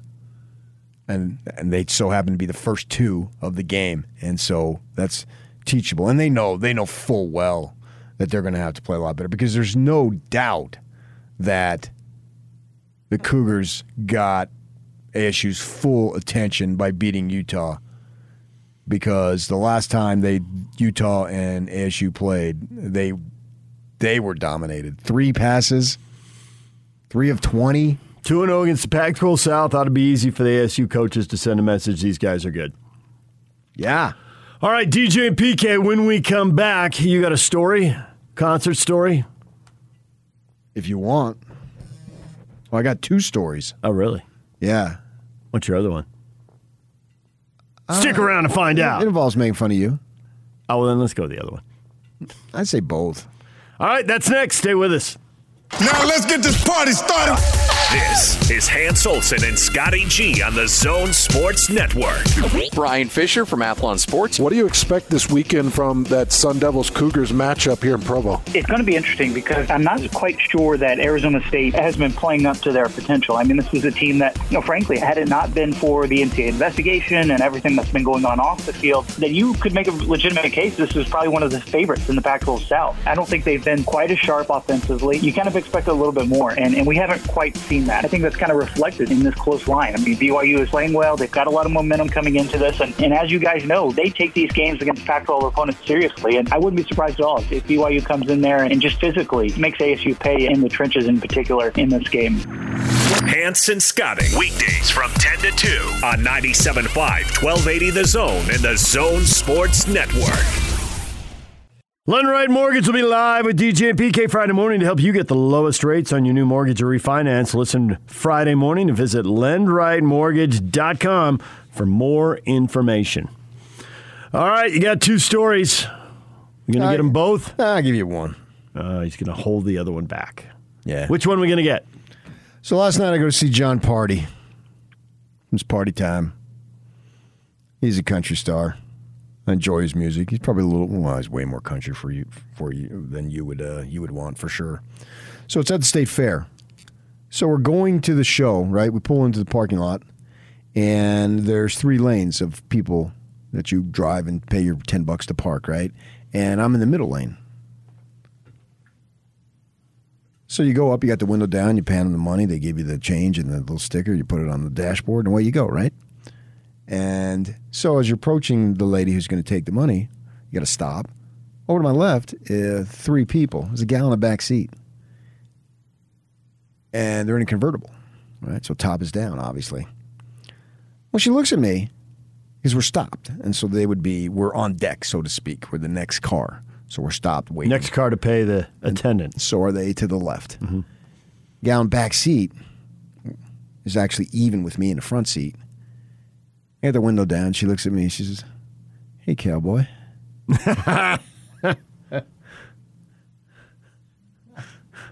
What are you, Chevy Chase vacation, man? Wife's asleep going down the road. Christy Brinkley pulled up alongside you. I look at her. Yuck. And she kind of gives me a heads up. Hey, cowboy. I look at her. That's rude. I got right there in the passenger seat. I got my best dame. My best dame is right there. My old lady. Now, I realize I'm a chick magnet. That has been well evidenced over the years. I mean, I can't do anything, have them not say something. You know what I mean? I mean, come on. PK, take it off, baby. Right. I mean, I can't tell you. Leather. What can I say? How many times chicks have said that to me? Yeah, okay. Yeah. Well, I mean, it's a fact. So then right what there. happens? I look at her like, what are you talking about? Hey, cowboy. First of all, I got a hat on, a Hurley cap. Hurley makes beachwear. Not a lot of cowboys at the beach. No. The last roundup on the sand. Now, I realize we're going to a country concert, but I don't have a cowboy hat on. I don't have Wranglers on. I don't have boots on. I got a T-shirt that says Jack's, which is a surf shop down in Hermosa. And I got a Hurley cap, which is, they make like skateboards and beachwear. They're well known for their beachwear. And she says to me, "Hey, cowboy." Hey, cowboy. And I got a woman sitting right there. Yep, there she is, riding shotgun. I faced a dilemma. What to do? You laughed. I am tired of going out in public and getting hit on. PK's been objectified so many times. Yes, I'm sick of it now. She doesn't know anything about your mind, anything about your sense of humor, anything about your intellect, how deeply you care about other people. She just objectified your physical presence. I mean, it's impressive, yes. We understand that. We do. We, collectively. The collective we. The royal we. PK and the frog in his pocket. See, the great thing about getting older... Did your wife hear this? Does she have anything funny to say as a response? She heard it, yeah. What'd she say? She's like, like, what? Yes. Yeah. I mean, they're like 5 feet away from you, 10 feet away. Yeah, I can think. Hey, cowboy, with kind of a grin. I can think of a bunch of funny responses from your wife, but apparently she didn't go there. Well, I mean, she's... I think she felt proud. She got herself quite a catch. Yes, clearly. Of course, right. Obviously. But the great thing as you get older is the standards lower dramatically. You got a pulse? Well, Chris Hill once told me, we were talking, we were killing time. Mm-hmm. I think it was before a Vegas game or something. Vegas. I think it might have been the Vegas Bowl, BYU, Utah. And we got there early. I mean, Hans and I were doing the pregame out on the field there, so we had plenty of time to walk over. He says, "Yeah, you look good." I said, "What do you mean?" He said, "Well, you don't have a big gut, and you got your hair." Low standards. I see where you're going. So the great thing about that, I mean, yeah, you can have the ugliest face in the world, I guess, but if you don't have a gut, which I don't think I've got, and I got my hair, which that's just a luck of the draw. I know. What did you do to earn that? Yeah. Is that somewhat genetic? Yes. I think it's very genetic. Is it? Yeah. But I've heard like it skips a generation or whatnot. And it's supposed to be more maternal dominant, so it's not so much what your dad's hairline is. So like you want to check your mom's father, is what I've been told. I have not done a lot of research into this, but it does hold in my family as far as my mom's. But my brother has the exact same genetics, and my youngest brother lost his hair at 30. 30, huh? Gone. Yeah. Hairline, straight back. And he's gone aerodynamic. He never messed with it. He went aerodynamic, and I don't know how you mess with it. Well, as far as you can get plugs, or you can get a toupee, or you can, A toupee? Does anybody do that anymore? Some people do. Not very often, though. It's not nearly the thing it was. But then you see a few out there in crowds. You do? Yeah, but when you people watch, when you go to a game or go to a concert, every once in a while you see it. Yeah. Oh. No, but I think the hair plugs are way more common now. So it's your mother, because my father, he had a full head of hair and didn't really ever turn gray. It got a little white at the end. I mean, 85. Yeah, but right. up through his 70s, I took him out for his 80th birthday. We both went to L.A., rented a convertible, and drove up to Santa Barbara. And I got pictures at 80, and he didn't look 80. The hair was there, so I didn't know if it was how it got. But Chris is right about and you're right about the lower the bar, and Chris is right about if you keep the weight off. And the thing is, you can even have a little bit of a roll, and people don't even care at that point. Sex sells, PK. What sells? Sex sells, PK. Yeah, I've made a lot of money. All right, DJ and PK. So PK's getting hit on at concert, so yeah, ponder that. Hey, Cowboy. When we come back, here we go. I mean, we're 2 games into the football season already. Here come NBA predictions. Well, geez, the first practice preseason game is like 2 weeks, 3 weeks. I know it is. I know you're right. All right, we will get to the preseason predictions for the Jazz. Are you buying it? And if you haven't heard it yet, and may surprise you, we will get to that next. Stay with us. Join Hans and Scotty at the University Federal Credit Union's grand opening. Their Lehigh Meadowbrook branch opens Monday the 20th, and Hans and Scotty will be there from 10 to 2. 101 North, 1200 East in Lehigh. NBA predictions are coming out. ESPN projecting the Jazz to win 55 games, finish the top spot in the West, 2 games in front of the Lakers. Who's buying it? Are you in or are you out?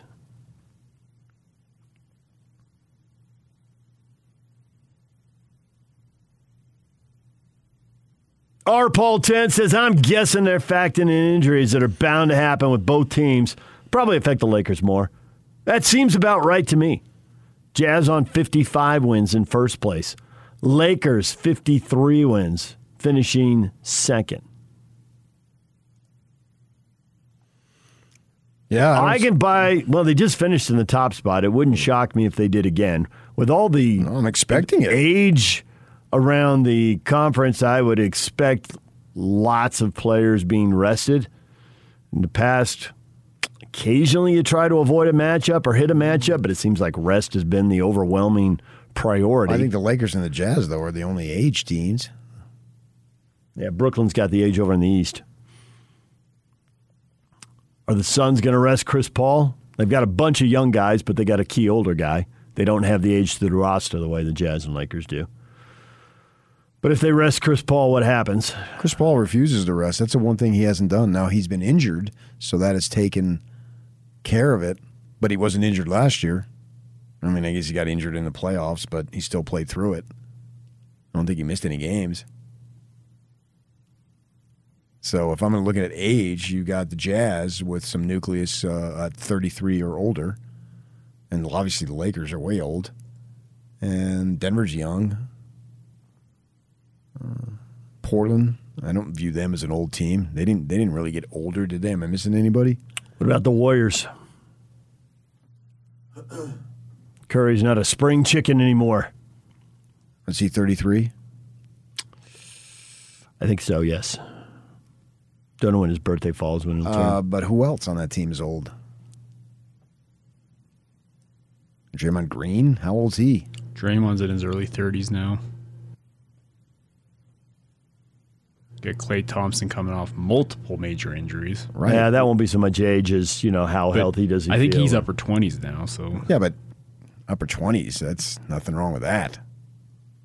Most guys don't win until I would be surprised if the Jazz finished with the best record in the West on 55 wins. I wouldn't be surprised if they're number one, but not at 55. Somebody in the West is going to win more than 55 games, and it may be them.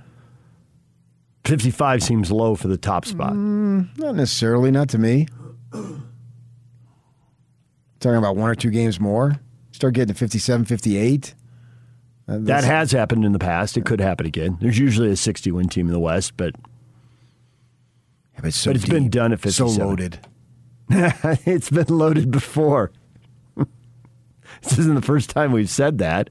We've said that more than we haven't said it. Sure, but there was a mindset of playing all the time. Yes, and I think that is the reason it's gone. Right.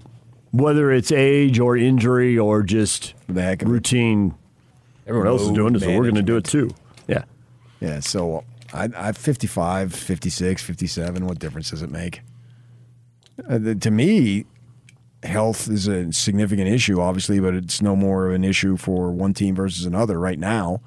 And with that in mind, if they have it, I don't see any reason why they don't have the best record in the West. Did it last year, why not do it again? Fewer games, maybe they could have been caught. the more games you play, the more games Conley's going to miss. 10 more games on the schedule this year. Yeah. The plan's to play 82. Last year they played 72.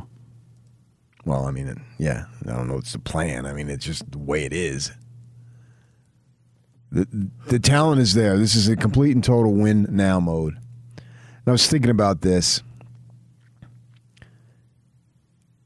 I think out of negative situations, you can take positives.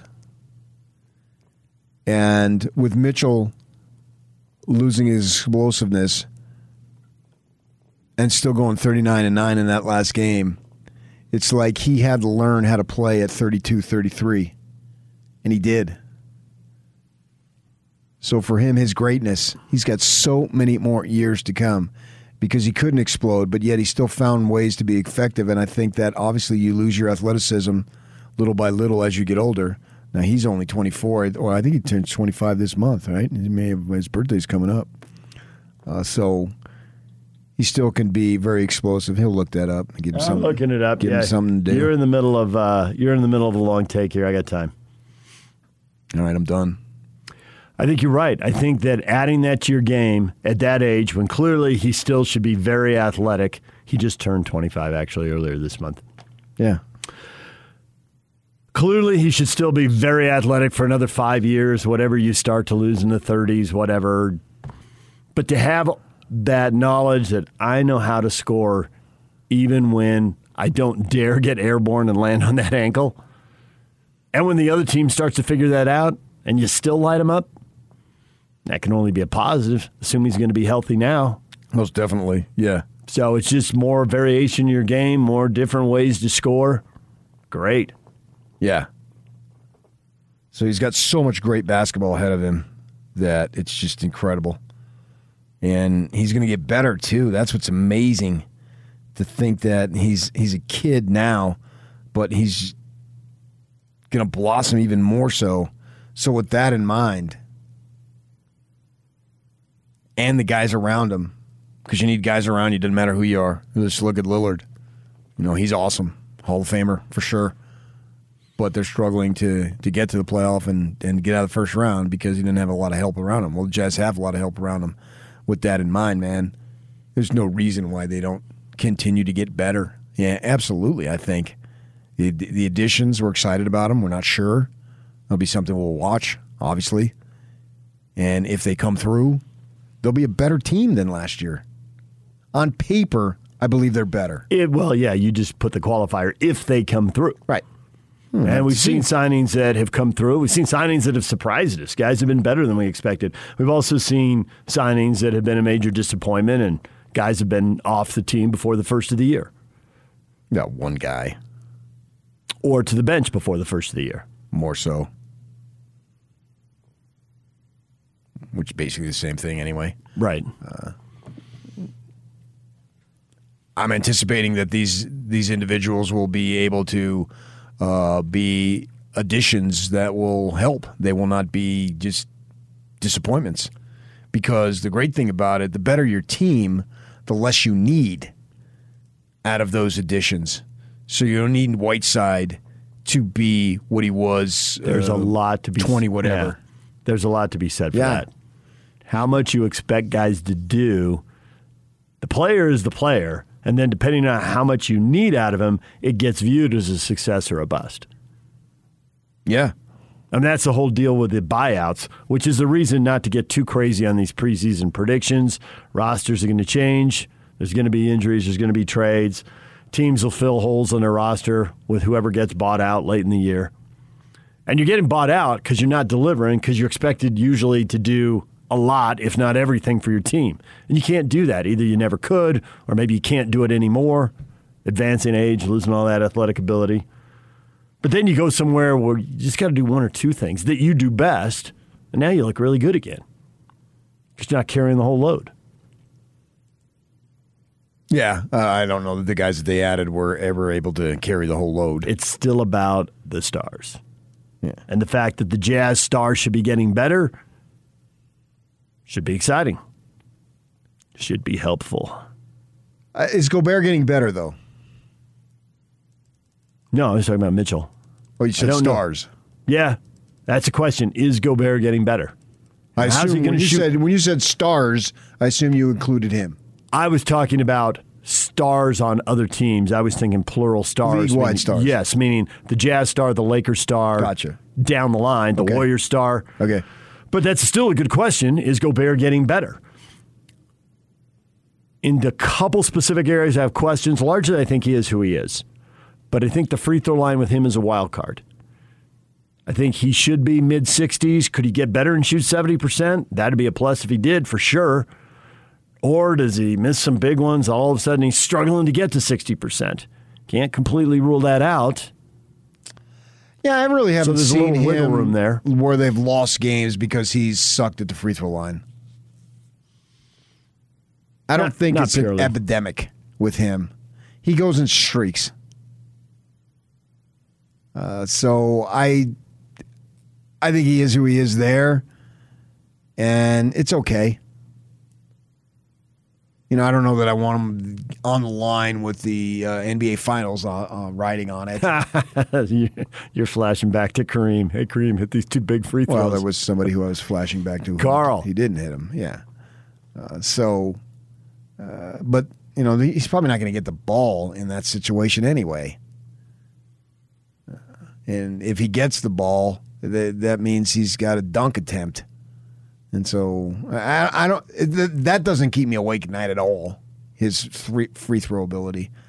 I'm not sure he's going to get better. I don't anticipate him adding anything to his game that we haven't already seen. Agreed. But that doesn't mean he's not a star. Whereas Mitchell, I'm just going to sit back and have a smile on my face and watch that kid go. Because I think he can get better. He can get wiser. He's talked about it. You know, talked about better efficiency, a better facilitation, all those things. Sure, yeah, he can get better at all of them. He's already awesome. In my mind, he's already all league caliber. And can he take the next step? Whatever that next step is. I don't know what the next step is. I can't really define it right now because I think he's so awesome as is. But I believe he can take it, even though I'm not really sure what that entails. I believe he can. He will get better. What does that mean? What does that mean in raw statistics? What does that mean in unidentifiable stuff that we aren't like Gobert? We went nuts on the screen assist. Well, we're never going to go nuts on Mitchell's screen assist. That's not going to be a part of his game. But we're going to see improvement, and it may be like watching your kid grow. You can't really see it in the moment, but if you look at pictures over time, you saw it. But that's what I think happened in the Clippers series.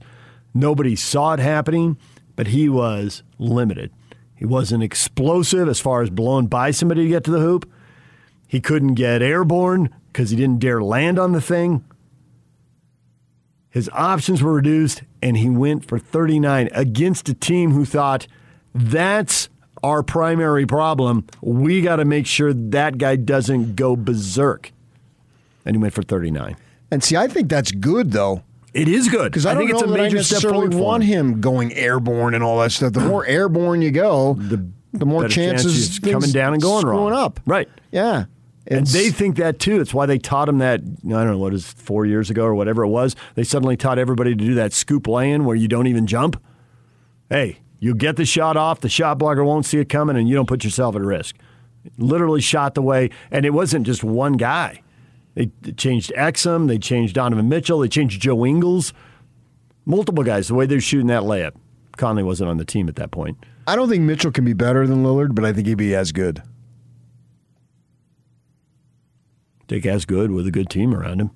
No doubt. I mean, no doubt. Lillard's just Lillard. And see, there's two ways to measure it. One, the regular season stats. Not three, two? Only two that I can think of. But Okay. you'll come up with a third because you know I'm getting this wrong. You just haven't decided how yet. All right, I'll pay attention. One, the scoring average keeps going up. We judge stars by that. Guys get to 30 points a game. We lose our mind. Wall's ability to score in huge numbers is why he's got 90-plus million over the next 2 years, and we were talking about that yesterday. And another team's given up on him. Oh, don't build around this guy. So, one, Donovan could do that in the regular season. His stats could go off the charts even more. Two, you're better in the biggest moments in the playoffs.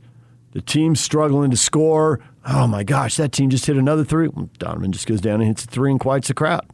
You get even better in the bigger moments. That's what Lillard's got. Cold-blooded in the biggest moments, nobody doubts him. Yeah, first round. Right. And they don't get beyond that very high. Now, he was in one conference final a couple of years ago. That's on his team, not on him. Right. In the biggest moments, you think, well, he'll hit a three to win the series. And knowing that, they'll defend him to hit a three to win in another series a couple of years later. And so he'll back out to 37 feet and hit it and wave bye-bye. I don't think he'll have Lillard's range, but I don't think that's necessary. Just be able to score behind Nobody your remembers three-point line. Jordan's taking 35, 40-footers. Right? It's becoming a thing. But whatever. Just find a way to score however you do it. Go to the free throw line. It's not a highlight, but it's wildly have your team efficient. win. Yeah. LeBron has got plenty of game-winning passes, as we know MJ does, obviously. Game-winning passes, game-winning rundown block, game-winning three-pointer straight away. Whatever you need, just provide what you need in that moment. So that's why I'm not concerned about his statistical output, because I think that'll take care of itself. His stats will be fine, no matter what they are. It's going to be a bunch of little things. I don't know that we'll be able to see it and identify it, but we'll know it's there because it's going to be reflected in his ability to have his team win. He's a superstar. Without question, he's a superstar. And now it's gotten to the point it's his ability to get his team to win in the playoffs. Yes. The regular season, and you've yelled at me about caring about the regular season and regular season results too much, but I think when you're climbing, it really matters. But now they have been to the top spot, and they know they can do it, and the core of that team is back.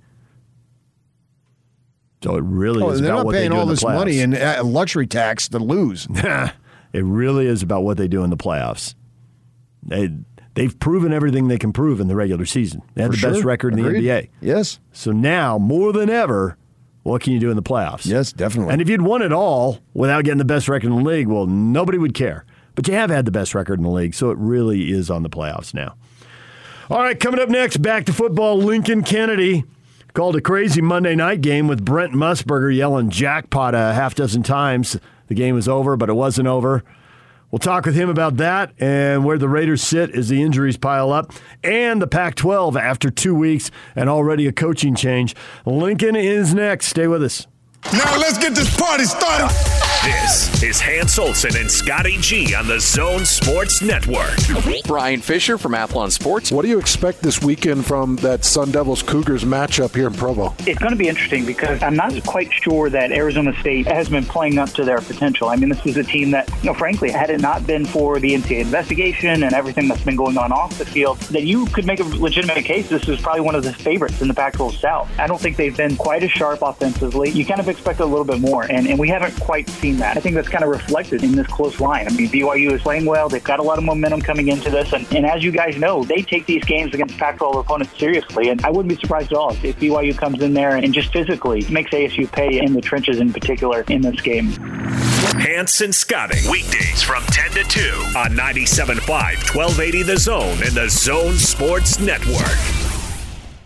DJ PK, it's 97.5 and 1280 The Zone. We are joined once again by Lincoln Kennedy, analyst for the Pac-12 Networks and Raiders radio analyst. He joins us on the Smart Rain guest line. It's no secret that Utah's in an extreme drought. That's why Smart Rain is the solution for any commercial property concerned about water consumption while managing irrigation. Find out more at smartrain.net. Lincoln, good morning.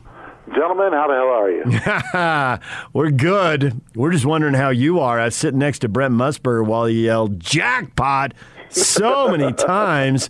This is a crazy Monday night game that looked like it was over multiple times, but it isn't over till it's over. True story. You're absolutely right. And it was funny because the first jackpot, we thought that the game ended when Brian Edwards, looked like he crossed the goal line, but I was trying to slow him down because I saw the referee going over to the monitor to check the replay. And I'm like, wait a minute, this is not clear, even though the guys were out in the field shaking hands and everything else. So we had to play a little bit more, but the Raiders were able to finish it, and it was a great game. First game with fans in there, right? As far as the Raiders, how was the atmosphere? Electric. I mean, really, that's the best way to describe it. There was a frenzy even before the game started. I think, going into Vegas, just personally speaking, a lot of people thought that, this is going to be different. It's going to be, how Vegas is about glitz and entertainment. But, to have Gladys Knight sing the national anthem, then you had Too Short and Ice Cube during the halftime show. You had a host of celebrities all through the monitor every time there was a TV timeout and everything else. It was something to see. And I think the fans really enjoyed it because it's been, I've been affiliated with the Raiders for quite some time, but never have I found an electricity quite like that was on Monday night. So I'm curious, is there any sense in Vegas how many of those fans were from Vegas and are now embracing the team? How many are people who flew in from Oakland, because those people are hardcore? And how many people drove up from L.A. because they still got a pretty good fan base from their days in the 80s and 90s? Well, the Raider Nation has always been well-traveled. It doesn't matter where you are. I remember when my playing days, didn't matter where we went, there was always a good foundation of fans that were going to support and go and travel with the team. So it's anyone's guess where they all came from. But the fact is that they showed up. The Raiders now have a true home in Allegiant Stadium. And I think the fans that showed that were there really appreciated the fact that this was the Raiders' home. More importantly, the way it showed on TV, I know there are a lot of people who were mad that they missed it. I was really impressed with the ability to come back because it looked like they had the potential to get away from them. Yeah. Because it looked like it was all about Baltimore early, obviously, and then we know what happened. I'm wondering, as I watch Carr, it seems to me, and you would know much better, that he has the potential to be an elite quarterback in this league. What would you say to that? I think he's always had that potential. It's just his discretion and his decision-making. One of the things that stood out to me about Carr in that last performance on Monday night is the fact that 19 times he tried to go to Darren Waller, and he completed 10 of the passes. It seemed almost forced. It wasn't until the second half to where I think things settled down. And, look, I've been one of those guys who's all along said, I think everyone needs a preseason for nothing more than timing and just getting into a sort of a groove on how the game day works. There were a lot of timing passes that Carr missed. And he settled down the second half and made a lot of completions, a lot more completions than he did in the first half. But I think the possibility of being quote-unquote elite has always been a part of him because he's a quarterback that's capable of making all the throws. I just don't know when he gets later in the season if he's not so predictable and so so well read that he can't separate himself from everyone else. So what happened? I always think of the Ravens, whether their defense is good or great. It never seems to be worse than good. Mm-hmm. And suddenly in the fourth quarter, the Raiders are shedding it. I mean, they're down. They needed 3 separate scores in the fourth quarter. They were behind 3 times, and they got all 3 to get to OT. What did they do? What changed everything? Turnovers. The Ravens had turnovers. Lamar Jackson fumbled the ball a couple times, most notably in overtime when they got the ball back after the interception.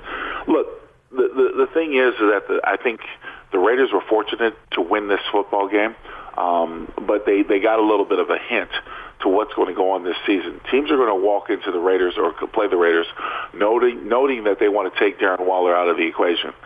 Derek Carr has to recognize that. You can't force the ball to a guy who's being double covered. You've got to go somewhere else.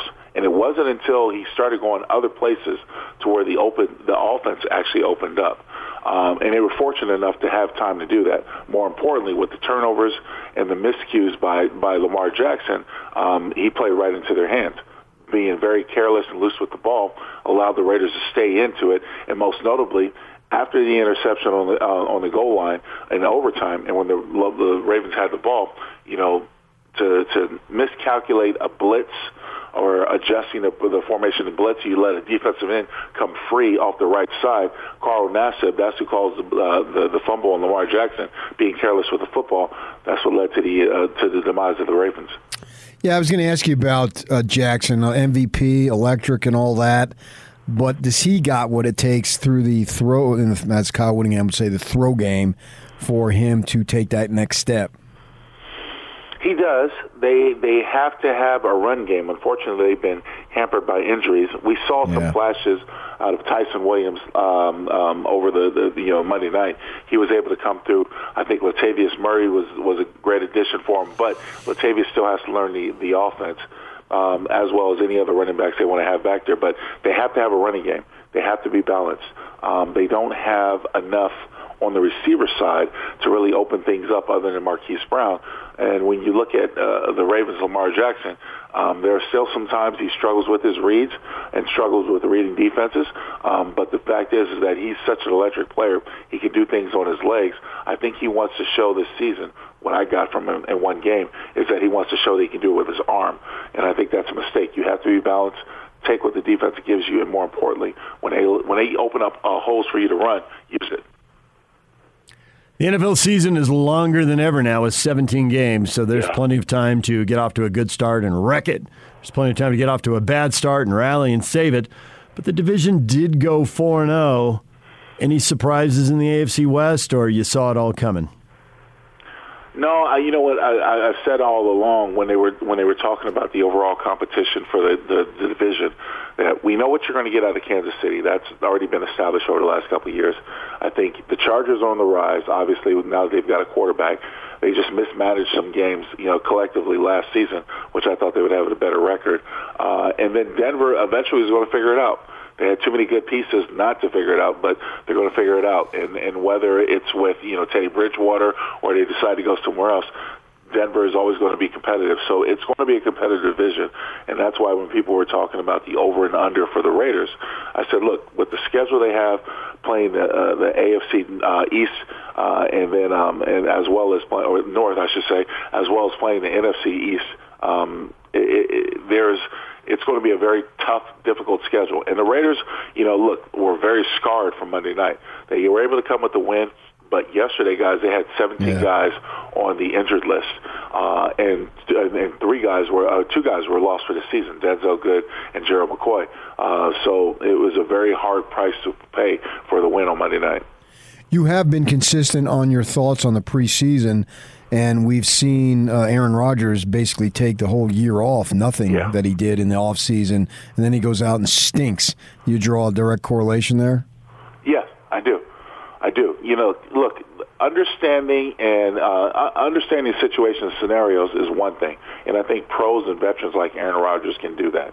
But there's a timing that comes with the game and a game feel. There's a rhythm that you get in. There's a certain type of energy that you exude when you're playing actually a football game rather than going through practice. Practice, you're just trying to get through it. Your brother-in-law and across the board. I remember as an offensive lineman that I would never try to take out my frustrations and my aggressions on my teammates. The practice. I didn't want to hurt anybody. But when you come to a game, I saw red. You had a different colored helmet on. I was trying to take your head off. I was trying to decapitate you. That's a different energy. Even in preseason. Even if I was only playing 2 series, it's still the energy that's there. The reason why I think preseason is necessary is because there's a rhythm that you get in when you go through a game-time situation. Everything from the setup to the pregame to the introduction, everything, the game time, managing your energy, everything, that's all different. That can only be displayed in practice when you do it. Preseason, to me, is essential for everyone. And you don't have to have a lot of it, but you still have to have the essential of building up and working towards that. And I think you saw Derek Carr was the main example, but you guys mentioned Aaron Rodgers. The timing was off. The timing with his receivers on crossing routes, that takes time. I mean, that takes doing. You have to do it full speed, not just practice. That takes doing. Now, so when you talk about preseason, from everyone, from offensive line to quarterbacks, everyone across the board, everyone needs to see some snaps to get into a rhythm and understand that lather of what it means to be in a game day situation. Lincoln Kennedy joining us, Raiders radio analyst and Pac-12 network analyst. So the Pac-12 South, we had it all figured out, except USC's lost their head coach. ASU's lost 3 assistant coaches. Utah's lost a game to a rival. USC's lost a conference game. And UCLA took down LSU. How much are you rethinking what you thought about the Pac-12 South? How much do you still believe what you thought about the Pac-12 South? You know what? It's anyone's guess where the Pac-12 collectively as a whole. I mean, my alma mater started as 0-2. Going into last weekend, I remember sharing the information with Greg Heiser because we did the Wazoo Portland State game on the Pac-12 network that, after Oregon beat Ohio State, it could very well be a great day because Colorado led Texas A&M, so on and so forth. But as we sit right now, I think it's really unfortunate because, SC is trying to make its mind of where they're going to go. And there's been several rumors out there about different coaches' possibilities, from Eric Bieniemy, the offensive coordinator of Kansas City Chiefs, to other people, so on and so forth. SC has to make a splash because SC is that big and that grand of a program. It's great for UCLA to take down LSU. It's great for the Pac-12 to show that they can beat an SEC school when that hasn't happened in quite some time in the past. But at the same point, the big markers for the Pac-12 aren't doing so well.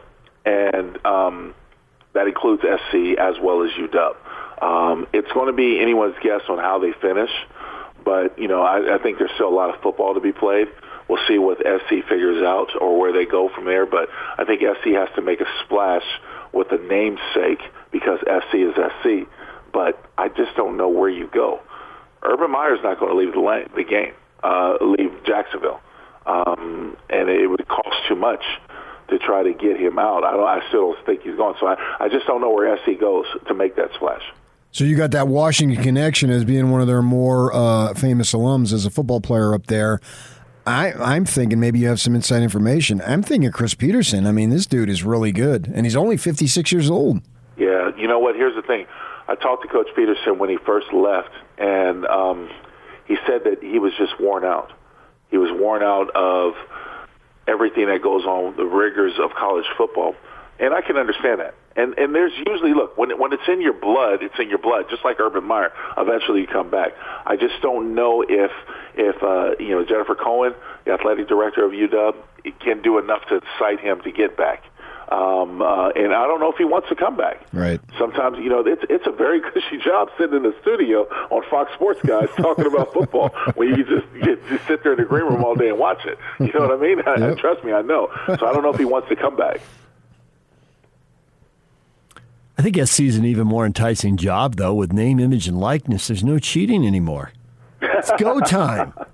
You can make this happen. There's always cheating. Okay, there is always cheating. There could be academic fraud, so that hasn't changed a bit. That's still over there. But as far as some rich USC booster in Orange County or Hollywood or whatever hooking up a player, go get him, Tiger.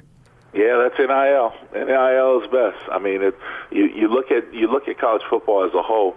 There's amateur free agency with the transfer portal, and there's NIL. And unfortunately, there are a lot of universities around the country who want to sit back on their laurels and say, you know what, we offer a high education or we offer this or that. We don't need to compete, but or try to get involved in stuff like NIL and paying students or paying athletes that money. But the truth of the matter is that if you don't, you're missing the pot. I mean, you really are. You're missing the boat. The fact is that if you don't, other places are, and they're playing well, and so all of a sudden that becomes a factor in recruiting. That becomes a factor for players' decision making, and next thing you know, you've got one school who's loaded way more up on a talent level than others ones around them. So a week ago, Lincoln, I was ready to bench Anthony Brown. Shows you how much I know. Now I think he's a favorite to win the Heisman. Anthony Brown, really? No, I'm kidding on the ladder. I'm kidding on the ladder, but I just did not expect them to go into Columbus and win, and he looked great, and they won. Yeah, you know what? I will say this. Anthony Brown in the first two games hasn't looked as solid as I think you need for a championship caliber quarterback. And what I mean by that is, getting them in the college football playoff and really making a stay. But the run game has, and Oregon needs to understand that. Anthony Brown needs to understand, has to have more trust in his offensive line, which I think will come. And more importantly, he needs to stop, deciding to run so much because I think he's going to be beat up throughout the season. He's taken some really big hits the first couple of games I watched. So, to me, it's like he's got to have more confidence in his offensive line, more confidence in his receivers, find ways to throw the ball instead of throwing, little check down or short routes, be able to stretch the field. But more importantly, utilize that run game. And I think Oregon's best aspect is that run game. And I think they'll get to it. I think Mario Cristobal and his staff have learned something after the first 2 games. They'll try to put all the illness on their quarterback. Let's use this run game. And, of course, they had a big-time one in Ohio State with running the football. We will leave it right there, Lincoln. We appreciate the time as always, and we will talk to you again next week. Always a pleasure, guys. You be well. Lincoln Kennedy, Pac-12 Network analyst, Raider radio analyst, joining us every week here on 97.5 at 1280 The Zone. Matt Ortiz, co-host of the Sons of Montezuma podcast covering San Diego State football, will join us at 9:05 to talk Aztecs and Utes. Stay with us, DJ and PK. It's 97.5 at 1280 The Zone. Question of the day. Well, look who responded, PK. Oh, my. They're all listening. We will get to that next. A reminder, join Hans and Scotty at University Federal Credit Union's grand opening of their Lehigh Meadowbrook branch Monday the 20th from 10 a.m. to 2 p.m. 101 North, 1200 East in Lehigh. The Big Show. With Jake Scott and Gordon Monson.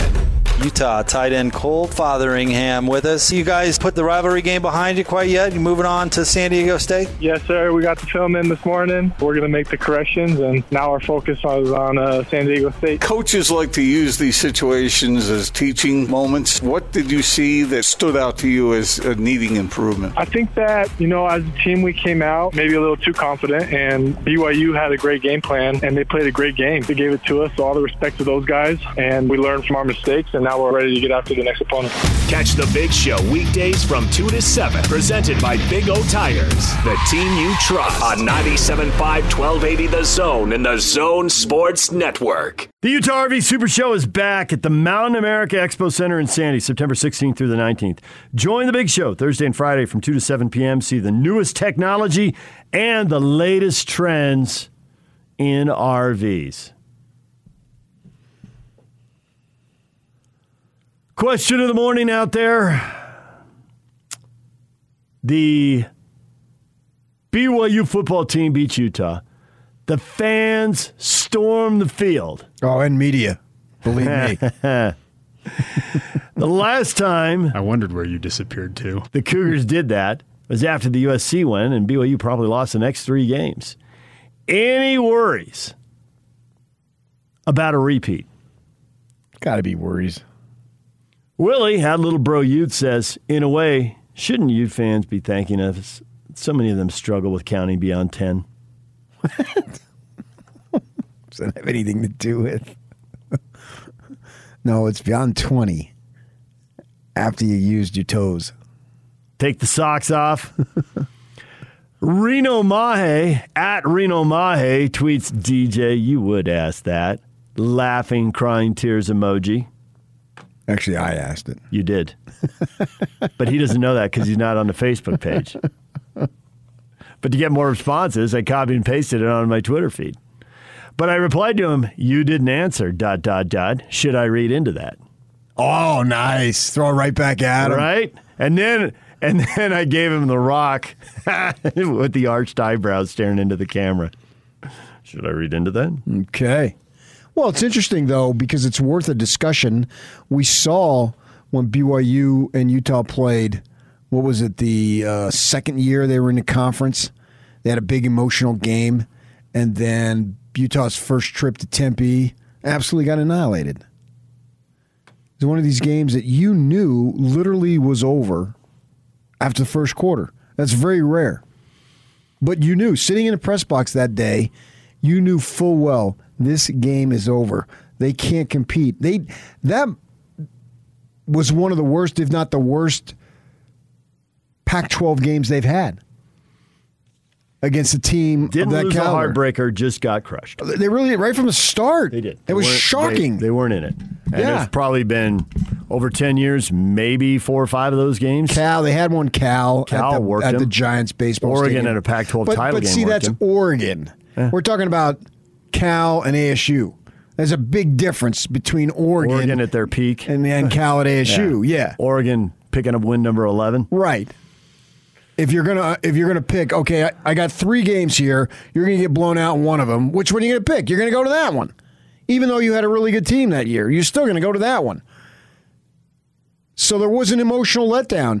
And then why in the world did BYU lose 3 games after that? Yeah, I don't care how many injuries you had. Yeah, Steve tweets at us, they lost Zach Wilson to a broken thumb at Toledo. He missed 2 games during this stretch. So really, they just lost to Washington, who's a clearly better team than them. I'll give you Washington was a clearly better team. They played a 2-game series with Washington. They got worked both times. So that's actually a pretty healthy argument right there. Zach played most of the Toledo game and got hurt right at the very end. Was the second to last drive, wasn't it? Yeah. The game he was chasing, he threw a pick, and he was chasing a guy down. Yeah. And he got hurt, and so he didn't play the last drive. So that's weak, is what you're saying. Exactly. I'm not buying that. I'll buy Washington was a better team. And I can buy if they had Zach, maybe South Florida goes differently. But we've watched too much college Zach was football. a freshman. True story. There are plenty of teams that have won big games in college football and then had a letdown and not won the next week. This is not a new story. This happens all the time. I've seen it before. It happens all the time. You're closing the door. You leave the world behind. Yako's going to his happy place.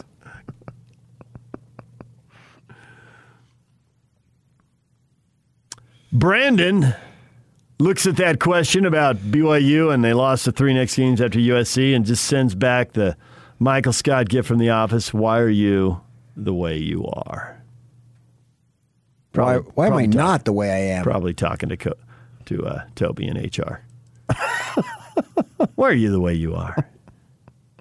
All right, DJ and PK, it's 97.5 at 1280 The Zone. The Utes, after a big loss, will they let it multiply into another loss? They play San Diego State in a semi-neutral field in Carson, California. Matt Ortiz, co-host of the Sons of Montezuma podcast, will join us next. Stay with us. Weber State fans, your 9th-ranked football team takes on number 3-ranked James Madison this Saturday, September 18th, 6 p.m. Purchase your tickets now at WeberStateSports.com or by calling 801-626-8500. That's a huge game. James Madison routinely a semifinalist. Well, they're talking about them moving up. They are. I read a story about the dominoes with the first the SEC makes their move, then the Big 12 makes their move. And where's the American Athletic going to go? And James Madison was talked about moving up and maybe taking a big jump up. They were talking about how much they pay coaches and how many new buildings they have and what their athletic budget is. And James Madison poised to make the jump. DJ and PK, it's time now to talk about the Utes and the Aztecs. Matt Ortiz, co-host of the Sons of Montezuma podcast, joins us on the Smart Rain guest line. It's no secret that Utah's in an extreme drought. That's why Smart Rain is the solution for any commercial property concerned about water consumption while managing irrigation. Find out more at smartrain.net. Matt, good morning. Good morning, DJ PK. So, it has been a while since the Utes have seen the Aztecs. Obviously, the Aztecs went through a coaching change. Now they're going through a stadium change. But it looks like they can still run the ball really well, and they still have a really good running back. True story? You know, they sure do. We've had a great chance to sit down with Aztec starting running back Greg Bell. He is the focal point of the offense. I seen a crazy stat the other day. In the last 50 games, when the Aztecs run the ball over 200 yards, they're something ridiculous like 49-1. Wow. So Greg Bell is going to be the focus. He's got an amazing journey. His story is one that in San Diego we're very familiar with. He originally wanted to come to state.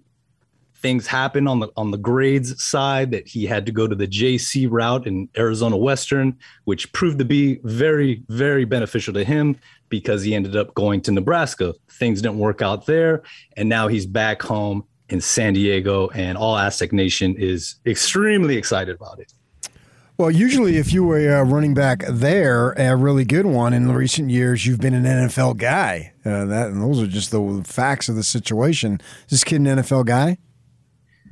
You know, I think he really is. And you hit something there because San Diego high school in particular has a really, really proud tradition of running backs. You can go back to Marcus Allen. You can go, as recent as Arian Foster, numerous Heisman Trophy Award winners. The kid is cut from the same cloth. His journey, like I said, just took him, different paths. But the young man is he's slippery, man. He gets through the line very different ways. He's got a good burst of speed, and he's a tough kid. So can they throw the ball and have some balance? They had some big plays against Arizona. I watched the game, but it was tight end screens. It was little stuff, and Arizona guys running at each other and then missing tackles. And so all of a sudden it's a 75-yard play, but that's not the same as throwing the ball consistently. Certainly worked that night, but don't know that they'll have that working for them every week. Other defenses will tackle better. What do you think of the passing game? It's yet to be seen. Obviously, I was there at the game last weekend in Tucson, and, it was a great atmosphere. We were very excited to see how the quarterback, Jordan Brookshire, and the offense was going to come out, because we knew we were going to have a more balanced attack. But, hey, I know we haven't been in the same conference with Utah for, 10, 11 years going on now, but there's definitely a lot of respect that us in San Diego have for the program there in Utah. So we know we're not playing U of A anymore. This is not a bottom team of the Pac-12. We definitely respect. And so it's going to be interesting to see. Jordan came out a lot more confident than he did in that first game against New Mexico State, which, let's be honest, arguably is one of the lesser teams in all FBS. So it was definitely good to see him be a lot more competent, a lot more confident in his play. But, that Utah defense is a whole different animal coming in this week. So we saw the Aztec program really take off under Rocky Long, and then he leaves. He turns 70 and goes over back to New Mexico as defensive coordinator, and they bring back Hoke, who was on the staff and obviously had been head coach before. How much, if anything, has changed in the philosophy of the Aztec program with Long leaving and Hoke taking over for a second time? Really not much. Obviously Brady Hoke, when he was first here, originally brought Rocky Long in as his defensive coordinator for those first 2 years. So really it's just been, we're very fortunate to have an extension of the same philosophy for all these years going strong. Now that, Coach Rocky is back home in New Mexico, the defense really hasn't changed philosophy. And obviously this defense for the Aztecs, a lot of senior leadership on that defensive line.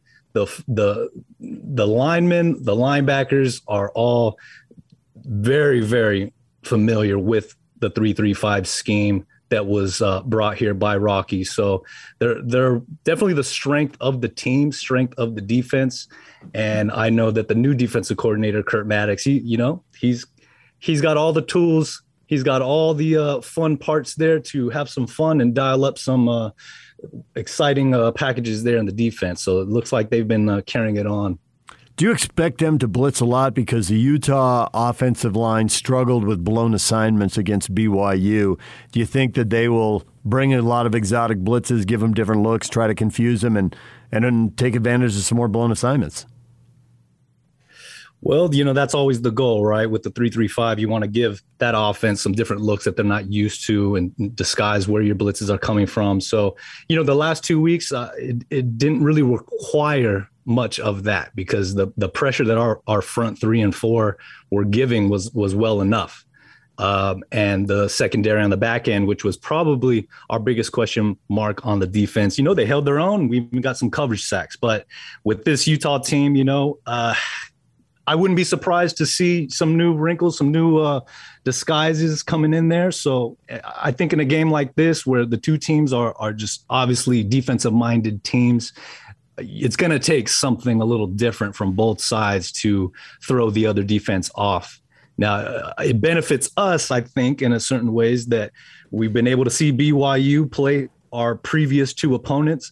So a lot of game film watching on our part to see, okay, what did BYU do to finally get over that hump and beat Utah? Easier said than done, though. So we'll have to see. So the game's in Carson, 2 hours away to the north. Utah's travel roster, I got it right in front of me, that they took down to Provo the other night. They had 20 guys from at least within a 2-3 hour drive of this stadium, and a lot of them within literally minutes of the stadium right there in the Southern California area. So there's going to be a lot of Utah fans there. Big game, Pac-12 opponent and all that. What's going to be the atmosphere? Because it's a real funky situation. I can't think of a team playing its home games 2 hours away from its campus. It really is. All Aztec Nation is very excited. Next season is the grand opening of our new Aztec Stadium. It's going to be amazing. That environment is going to be something that this program has never seen before. Southern California is going to get a treat. But this season, this one last final year playing in Carson, it's not ideal. It's definitely not ideal. But this game is being billed as a blackout, so our fans can come out and get excited. If on our perspective, if we could pull this one out, obviously it sets our season up for a lot more of an interesting possibilities. So I know our fans are excited. Like you said, there's a lot of not just LA kids, there's a few San Diego kids there on the Utes roster. So I know they will be very well represented, but man, I think it's going to be a fun atmosphere. It's a lot different than playing in the old Qualcomm Jack Murphy decrepit stadium. So no matter what, man, we're enjoying it. Tailgating, it's going to be a beautiful atmosphere outside, and looking forward to it. Well, man, thanks for a few minutes. We appreciate it. Looking forward to the game on Saturday. Thanks for coming on. Appreciate the olive branch, guys. sonsofmontezuma.com. Matt Ortiz, co-host of the Sons of Montezuma podcast, covering San Diego State football. I find a level of, what's a word? Intrigue into this game? That was exactly when you said a level of, I thought intrigue is the next word. Not passion, because it's non-conference and they don't play that much, but the Utes just lost. The Utes just lost. They've never gone 1-2 in the league. That they did poorly in that BYU game are things San Diego State, they could do well, and maybe they can take advantage of that. Was that a one-off for whatever reason? Who? Utes? For the Utes? And they're gonna get it together? Because in a 3-3-5, Matt's right. The whole point of having a 3-3-5 is you're usually going to bring a fourth or fifth guy, but you have no idea which linebacker or defensive back is coming. And so for blown assignments and guys coming free and disrupting plays, the 3-3-5 is kind of built to do that, confuse you. And this is a team that had, in Kyle's own words, the offense had a lot of mental mistakes. They had blown assignments. So also, defensively, man, they gave up a couple hundred yards rushing. In San Diego State, they're built to run the ball. That is built. They run it. They throw it once in a while. It's not quite the lopsided thing you see with the service academies and with Air Force. But after that, then they're about as lopsided as it gets. Well, it's lopsided in the pro-style sense, not from the option sense. They're not trying to deceive you. Right, it's not trying to deceive you. They're just going to run. Yeah. But it's they don't throw a lot, but when they throw, they try to hit on a big play. But they're not going West Coast. They're not going to throw the ball on 3 straight snaps, I wouldn't think. Well, neither are the Utes. I think that, to me, the level of intrigue is the way they respond. Whittingham's a tough guy, and it's one thing to lose, but the one thing to get dominated. And to lose the trenches on both sides. Yeah, and so I'm expecting a substantially better effort. And there's so many of these kids that just live within. Yeah, we had Nick Ford on, and he was talking the arena, stadium. Yeah, I mean, I know exactly, literally, where Nick Ford lives. Lived close by myself, so he's going to have all sorts of people. All these kids are going to be fired up, and then they're going to be fired up because they lost. Easy for a lot of these kids to bring 50 or 100 people. Oh, as many as they want. Right. The tickets will be there. It's a 27,000-seat stadium. It's not going to be full. Well, you see that when they play in a Coliseum and Rose Bowl. Having been down for every game that the Utes have played in the Rose Bowl or in the Coliseum, I've literally been there every single game. You get there early, you walk around, and you see them. Red upon red upon red. See, and the parents or the families, because they have some form of identification, that's my son. That's my nephew. They're wearing whatever. Your gear. So Maybe you can figure out the connection. Sometimes they make T-shirts, and there'll be 12 people with the family T-shirt. You literally see it. Yeah. And so all these kids are going to be sky high to play this game, and they get to go back next month, too, in the Coliseum. But after Saturday, wow, I mean, that was such a downer. I'm really excited to see how the Utes respond to this. Now, I think this is a decent opponent. It's not anything that you can just roll over and cream You just can't. I think they're good enough. It's not Arizona State beating up on UNLV. Or San Diego State beating up on Arizona. So I'm excited for this game to see what they can do, and I'm glad the sun's actually going to be out for a good portion of the game. That's rare. And to see what they can do. They need to get it back and get it back quick. You lose this game. Yikes. Oof. Yeah, you've gone 0-2 against Division I non-Power 5 teams. That's not good. And it's funny because for pretty much the better part of 7-8 years, the Utes, media-wise, has been nothing but love. Well, there would be very little love at this level. Yeah, there'd be very little love. What's up with you guys? You've lost one non-conference game in a decade, and then you lose 2 in 8 days. I don't see it, but if it were to happen, I mean, they're used to being, oh man, those guys, they play tough brand of football. And if a second straight team runs for 200 yards on them, because that's how San Diego State wins. Yeah, right. That goes against everything that the program has stood for 30 years. Absolutely. Totally agree. You just can't. It's bad enough it's happened where they've gotten beaten up at the line of scrimmage before, but it doesn't happen very often, and it shouldn't happen back to back. Oh, no. We could still recite the one time it happened to Urban because it's so rare. New Mexico. Yep. Right? And how many years was that? It's almost 2003. It's 18 years ago. Yeah. And we can still see it, and we're still stunned by it. UNLV. Who was that little bowling ball running back the night they beat the Utes 27-0 that launched Kyle's 41-7 run or whatever it was? Well, going back to the New... Yeah, so I suspect they'll accord themselves well. Going back to the New Mexico thing, Rocky Long was the head coach of that New Mexico team. I'm excited for this game, and Rocky's... His imprint is still on the Aztec program. You know who Rocky is in a football sense? He's Jerry Sloan. Oh, no, he's Jerry Sloan. Okay. I can see that, yeah. Absolutely. Older dude, and I still wouldn't mess with him. Yeah, right. No chance. No nonsense, right to the point. Yeah, just as direct as possible. We had him on the show multiple times when he was in Mexico. We would go twice a year. Awesome. He would be the one coach. Yeah. I can remember back when we were at 1320 in the studio. We could count on him, BYU Utah week, every single year. I grew to love the guy. Yes. And then I would interview him down at Mountain West Media Days. Yeah, you felt like you were always talking to your father, and you wanted to sit up straight because you wanted to impress him, because if you slouched, he'd tell you to sit up straight. And Bronco spoke extremely high of him. So his imprint is still on the program. Absolutely. And it's very unusual. If you hadn't seen the cutaways of the Arizona game where they cut to the sideline, you see the coach. If you just watch the game, it would be easy to imagine he was still coaching the team. They ran the ball. They ran the ball. They ran the ball again. They threw a 3-yard pass. The guy broke tackles. Well, unless Hoke's an idiot, why would he change? Yeah. Because it's clear that don't fix what that level, that style of football took San Diego State to levels that they hadn't been consistently in 40 years when it was a totally different sport. Right. There were no recruiting limits. They were a JC program. There was no TV. There was no social media. It was a League of California schools. They were completely overmatching. Yeah, so why would you mess with that? No reason to. It's the talent in the program. It's the talent in the pipeline. It's the identity you've got when you're out recruiting. Yeah, so absolutely. Keep doing it. This is what we've built, and we built it rather well.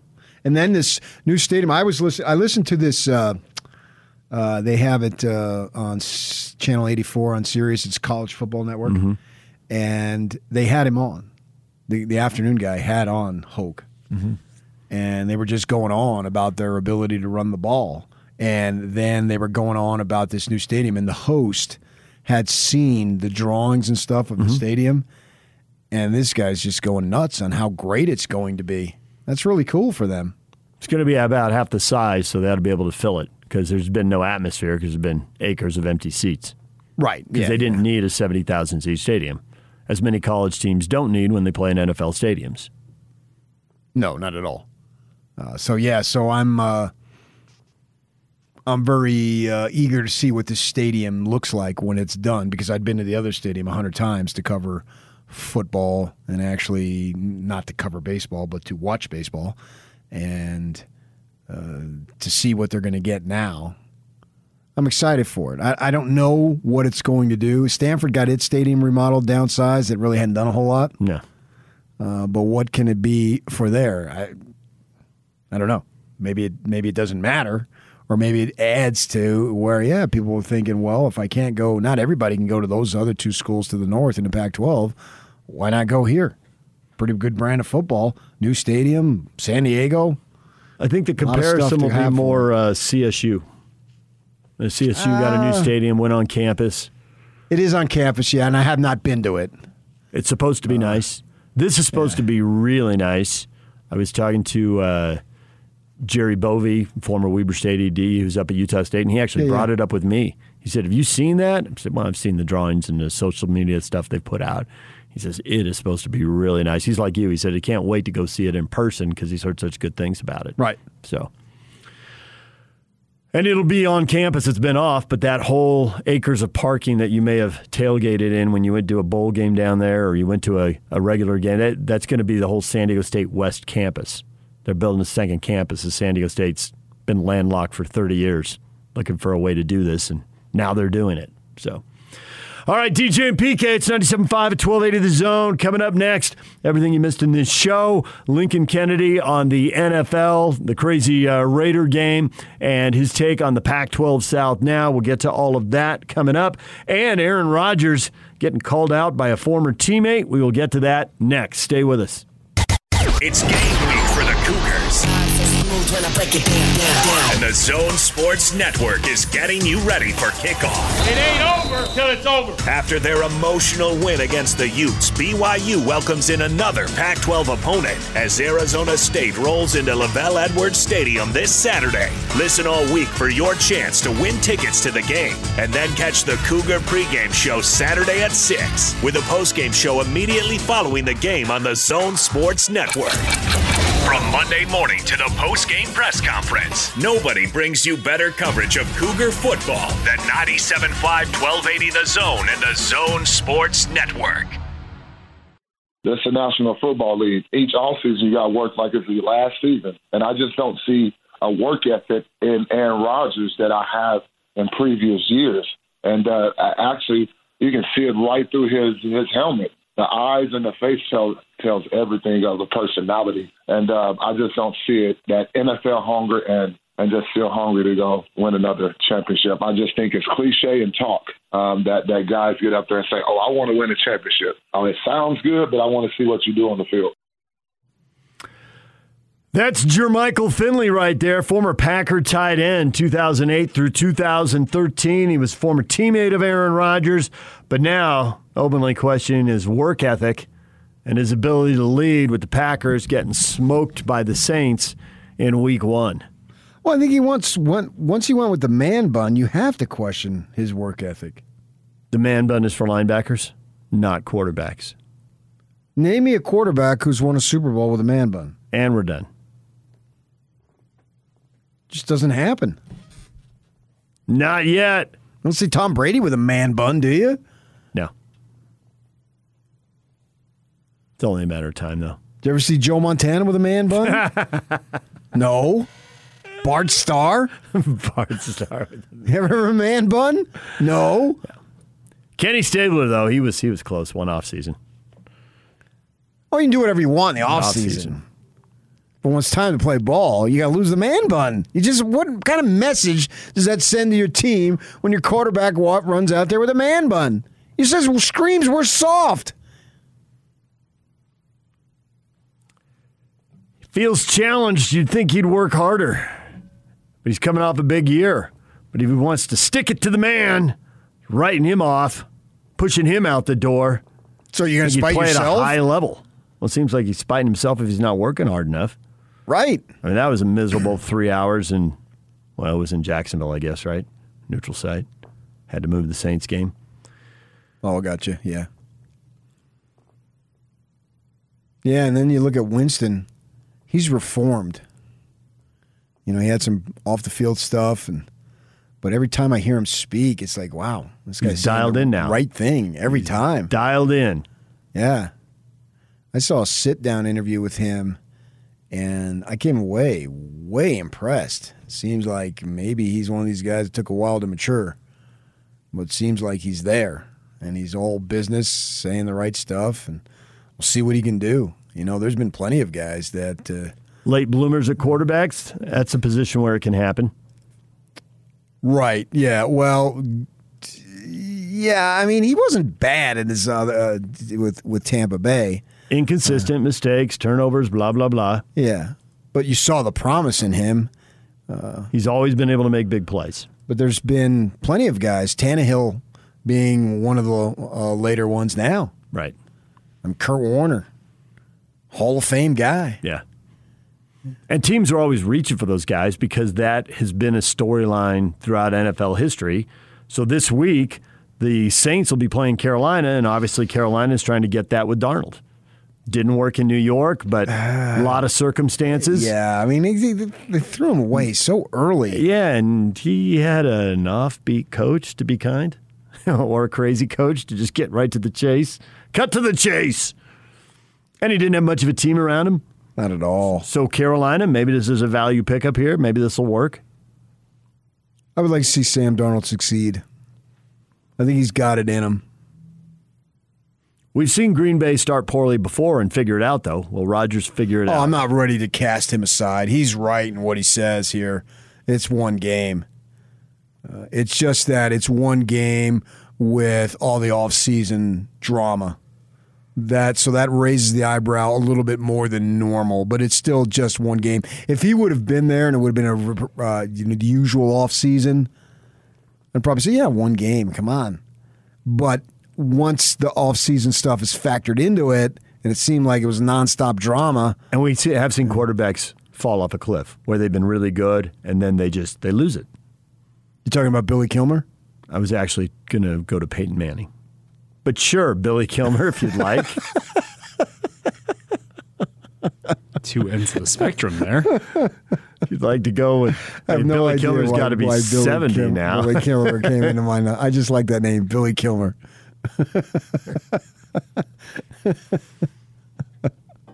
No idea why I said that, which is really par for the course for me. Lincoln Kennedy joined us earlier this morning. Raider radio analyst, Pac-12 analyst, talked about the crazy, wacky ending. The Raider offense got very good late in the game with 17 fourth-quarter points, and then they score in overtime to win it.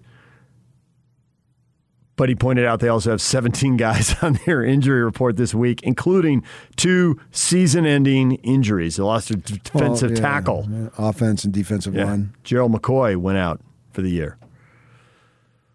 Yeah, but I mean, it happens, but it's a problem. This is the NFL, man. Cowboys are dealing with the same stuff. They lost their defensive end Marcus Lawrence to a broken foot in Wednesday's practice. He's out 6 to 8 weeks. I mean, as long as they got D.D. Lewis, they're okay. D.D. Lewis. Just pulling out all kinds. Somebody grew up in Jersey watching Cowboy games. I told you, Roger Staubach was my hero. Yeah, he was your guy. Yeah. So in order to have him be your guy, you got to watch the games. Although, interestingly enough, Willie Mays was my guy, and the only thing I remember him is him falling down the outfield. I never saw him play. Certainly nowhere close to his prime. But I did see Roger play in his prime, that's for sure. And it seemed like in Phoenix, Cowboy games were on all the time, and in Jersey, it seemed like they were on. America's team. Turns out they get on a little. But I mean, TV a lot.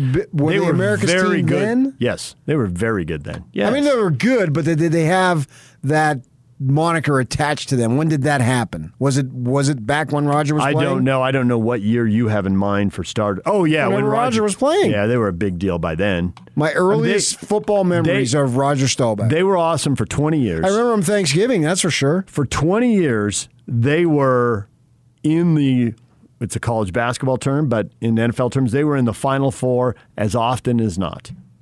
And they were in the playoffs almost every year. I think it was 18 out of 20 or something. When the playoffs were smaller, it was more difficult to get in. They were elite. It was if you didn't if you wanted to win it, you had to beat them to get there. I mean, they were in the mix so often. For 20 years, from the mid-'60s to the mid-'80s. So I don't know what year you have in mind, but Staubach was there through the 70s. I think, the 70s, yeah. Meredith was good. Watching football, Meredith was I don't good. have any memories. No. Meredith was good earlier, and they were still really good after Staubach with Danny White, your ASU guy. My thought of Meredith was the announcer. I think that Roger Staubach, all things considered, was the greatest man ever to play sports. That's how high you hold him. I interviewed him once. He was a great interview. Duh! He was a truth teller. He just went right after Dan Fouts. Yeah, he's good, but he's more into stats than winning. He served his country. There it is. Won the Heisman. Never even had lust in his heart for another woman. Never. I don't see how you can possibly know that, but okay. Because he's Roger Staubach, you idiot. That's why. Okay. 12 NFL title games in 17 years. If Jesus played sports, NFC title games. It was Roger Staubach. Moving right crossed over to sacrilege. So No. What do you? Joseph Smith was a wrestler, I'm told. Leg wrestler, PK. Leg wrestler. A leg wrestler? Uh-huh. What is that? You never done a leg wrestle? You saying LEG? Uh-huh. LEG. No. What is that? No, I have never heard of that. What is that? Do you know what that is, Sniggy? I've heard of it. Do you know what it is? I think the two people lay on the ground, but I don't know how you win. You flip the other guy over. With your legs? Yes, it's one leg. So you kick your leg up, and then you kind of interlock your leg. I just kicked the covered closed. But you interlock your legs as you kick up, and the first person to flip the other guy over. It requires quite a bit of hamstring strength to pull this off. Who does that? Nobody anymore. I did it. Was it back big deal in the 1800s? Yes, and I did this when I was a youngster. Leg you wrestling. did really? Uh-huh. Huh. I haven't done it in many years now, though. Never even heard of it. Just Google it. You're going to Google it? It's the 1800s. Can't get the internet to work here tonight. So today, I can't. You also did a thing called stick pull, but Stick pull? That's not even. Let's just move along, as you mentioned. Is that like tug of war, but no rope? You use a pull and... yeah, you have two hands, guy on each end, and first guy to pull the other guy over. That makes more sense than leg wrestling, doesn't it? I can see that a little really easier, yeah. I can visualize that in my mind. Yeah, it's kind of tug of war. I get that. We're way in the weeds. Right. Flipping a guy over with your legs, that seems... Just Google it. It's actually pretty interesting. That seems bizarre. I don't know. Question of the morning, he says, changing the topic. Two-parter. One, the NBA is almost upon us. ESPN win projection has the Jazz with the best record in the West, 55-27, 2 games ahead of the Lakers. Who's buying it? It's as good as anything right now. I mean, they had the best record in the NBA last year, so if you're going to project them and have the best record this year, great. But we still have to factor in the team that will inevitably be crippled by injuries, the big midseason trade that is sure to be pulled off that will make teams better and or worse. We didn't know the Rockets were going to deal Harden last year. 2 years ago, we didn't know the Jazz were going to acquire the 6th man of the year who's going to provide tremendous spark off the bench. Joe Ingles. 7th man of the year, Joe Ingles, has been on the roster for a long time. That's not who I'm talking about. You're talking about Clarkson. Jordan Clarkson. He of more tats. I'm surprised there was room. And a face tat, no less. Yes, he got his first face tat. Saw that on social media. Who is first? That implies he's going to get more face tats? Can't rule it out. It is his first. Whether there will be a second will remain to be seen. Can I rule out you getting face tats? Yes, you can. 100%. Ooh, 100%? Not getting a face tat. So not happening. You always hear never say happening. Never, but you are going to say it. There's an exception to every rule. There are. I agree. Never say never is a great rule, and I really buy it. But in this case, I'm selling it. Okay. Buy or sell. DJ gets a face tat. Robert Redford, Demi Moore, $1 million. Face tat. I didn't like that movie. Face tat, $1 million. How about the yacht, though, man? That was awesome. You remember the yacht? I don't even remember the yacht. It's the yacht. Okay, so if you got a yacht, you're rocking. We're doing free association now. It's 9:43. If you go to San Diego on a vacation, who would want to do that? Lots of people. And you walk along the bay. You know they got that Seaport Village. There's places to eat and shop and all that. Of course. If you keep going towards the convention center, right on the water, essentially behind the convention center on the water, there's a lot of yachts. There's one huge marina. Keep going past that. And all the way down at the very end, when you get to almost where they unload the Dole ships with all the pineapple, there are some mega yachts. You can go on Google Maps and see it. They are unbelievable. They look like $100 million yachts. A yacht is a yacht, though. No, you have to go see these. And you get your steps for a yacht. in. Get your steps in. There's the yacht, then there's the supersized yacht, then there's the mega yacht. Yeah, I know, and you got a big TV. Nope, I got none of those. But it was staggering to walk past them and look at them. Right. So I remembered a yacht, and you give us some cockamamie story in which you remember a yacht, but somehow it's pure and virtuous. But my yacht that I remember, I can't believe you remembered that. What the crap's the difference? Well, you were referencing a 20 or 30-year-old movie, whereas I walked by that 2 years ago. Oh, okay. So that's why. That makes a big difference. I should have known. I agree. Paycheck is why I live in Utah. But you pulled Billy Kilmer out of the same era, so I shouldn't be surprised. They were created in the last 2 years. I don't know when they were built. You saved a school $600,000? $600,000 wouldn't get you a seat on that yacht. I'm fully aware of that. All right, you want? Have you walked by them down there? I can top your yacht stories. Yeah. Go ahead. This is now. Do you want a super yacht? This is yacht size. Yacht size is where we're at this morning. Yacht size, which is close to Yahtzee, which is a fun word. Yahtzee, yacht size. So that big hotel, what's it called in the Bahamas? Oh, Atlantis. Yeah, Atlantis. Right. We stayed there. It's a married property. Used some points. Well, a slice of pizza is like $25. Yahtzee! But so they got this right next to it. They got like a Seaport Village right next to it. Okay, sure. And there, the subway line is like 400 people deep. Because nobody wants to eat at the hotel because it's so expensive, right? Well, to walk from there, from the hotel over to that where the shops are, they have these yachts, and they sat there every night, and I could not believe them. They had helicopters. They had boats that I would lust for on the yachts. And like 42 Sea-Doos. Is that like the RV in southern Utah where they're towing the little car behind so they can leave their RV in the spot and then they take their car and tour around? Unfreaking believable, man. I would walk over every night and think, how in the world do you have that kind of cash? That is staggeringly stunning, man. Staggeringly stunning. These yachts. Wow. Yeah. Holy freak. Yeah. Man, so I can only imagine what you saw if they were better. And your yachts might have topped mine because I don't remember a helicopter being on any of those yachts. Oh, yeah. And they had crews working, and they're docked. Yes. Yeah. They're working there. Yeah. I would take a job as that. I just want to work on that yacht. I don't even want to. And then we go out, and the Caribbean, I believe, is the best water in the world. I haven't been around the world, but that water, it's warm, it's see-through all the way to the bottom, and see your feet and whatnot. It's just gorgeous. Wow.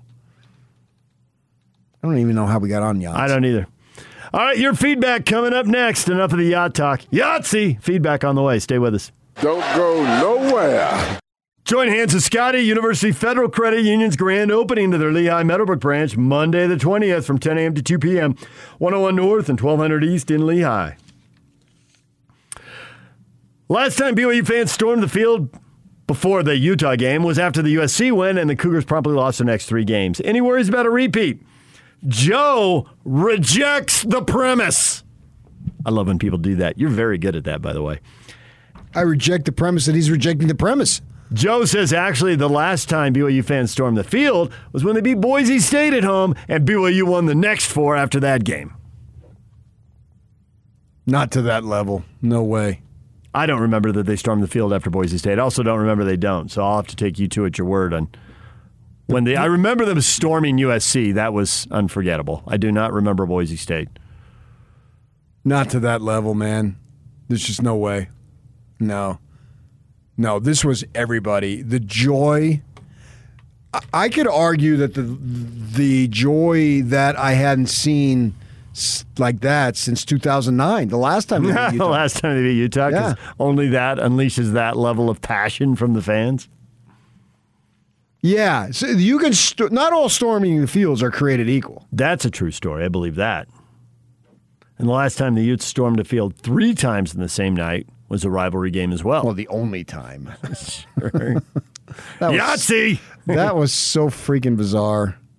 That's a night to remember. That literally be a night to remember. The great thing about this rivalry, and we recount all this stuff and we wallow in it because we're here. And The Athletic had someone write the story, and they were recounting it, and it's big, and we know it's a big deal, but if you don't get outside of here very often, you don't know how big a deal it is other places. I think people do know to an extent. Okay, but to me, The Athletic just underlined it because the guy was digging into all kinds of details, and I'm almost thinking, are you local? I mean, I went back to look to see if Chris Camerani wrote it, and he didn't. But he's local, so I would get that he would know all of this. Who wrote it? But I'd have to go back and look it up now. I don't remember the name because it didn't mean anything to me when I saw it. It wasn't anybody I knew. I think people understand around the country, which is why it's bizarre that they wouldn't want to continue it, because it brings you untold attention. Yes. And why you would divorce yourself from separation. It makes you on a different level. It gives you something that very, very few programs have.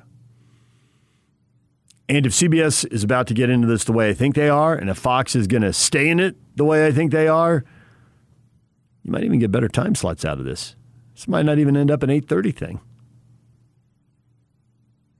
6 o'clock? Yeah. 6 o'clock on Fox or CBS, or 1:30? 6. All right. Or 1:30 you got to be on careful Fox about or 1:30 CBS. this time of year, though. It can get pretty hot, yeah. So it would be uncomfortable for the fans. But I'm not ruling it out.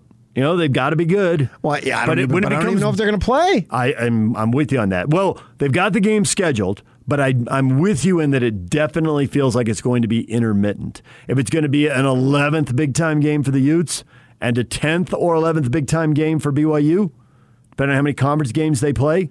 I mean, they said in the press conference they don't even know yet. That hasn't been decided. As a very matter of fact. They're considering it all, but and the Pac-12 could reduce to 1 too. So we don't know. Well, the Pac-12, I think, is going to play the 8 conference and a Big Ten and an ACC.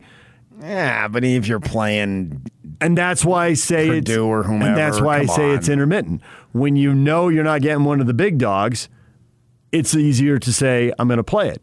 If you are getting big dogs, they're going to skip it. Big dogs, and the more big dogs, the more excited kids are. Why is that a negative? That you got to downgrade the schedule? You don't have to convince me.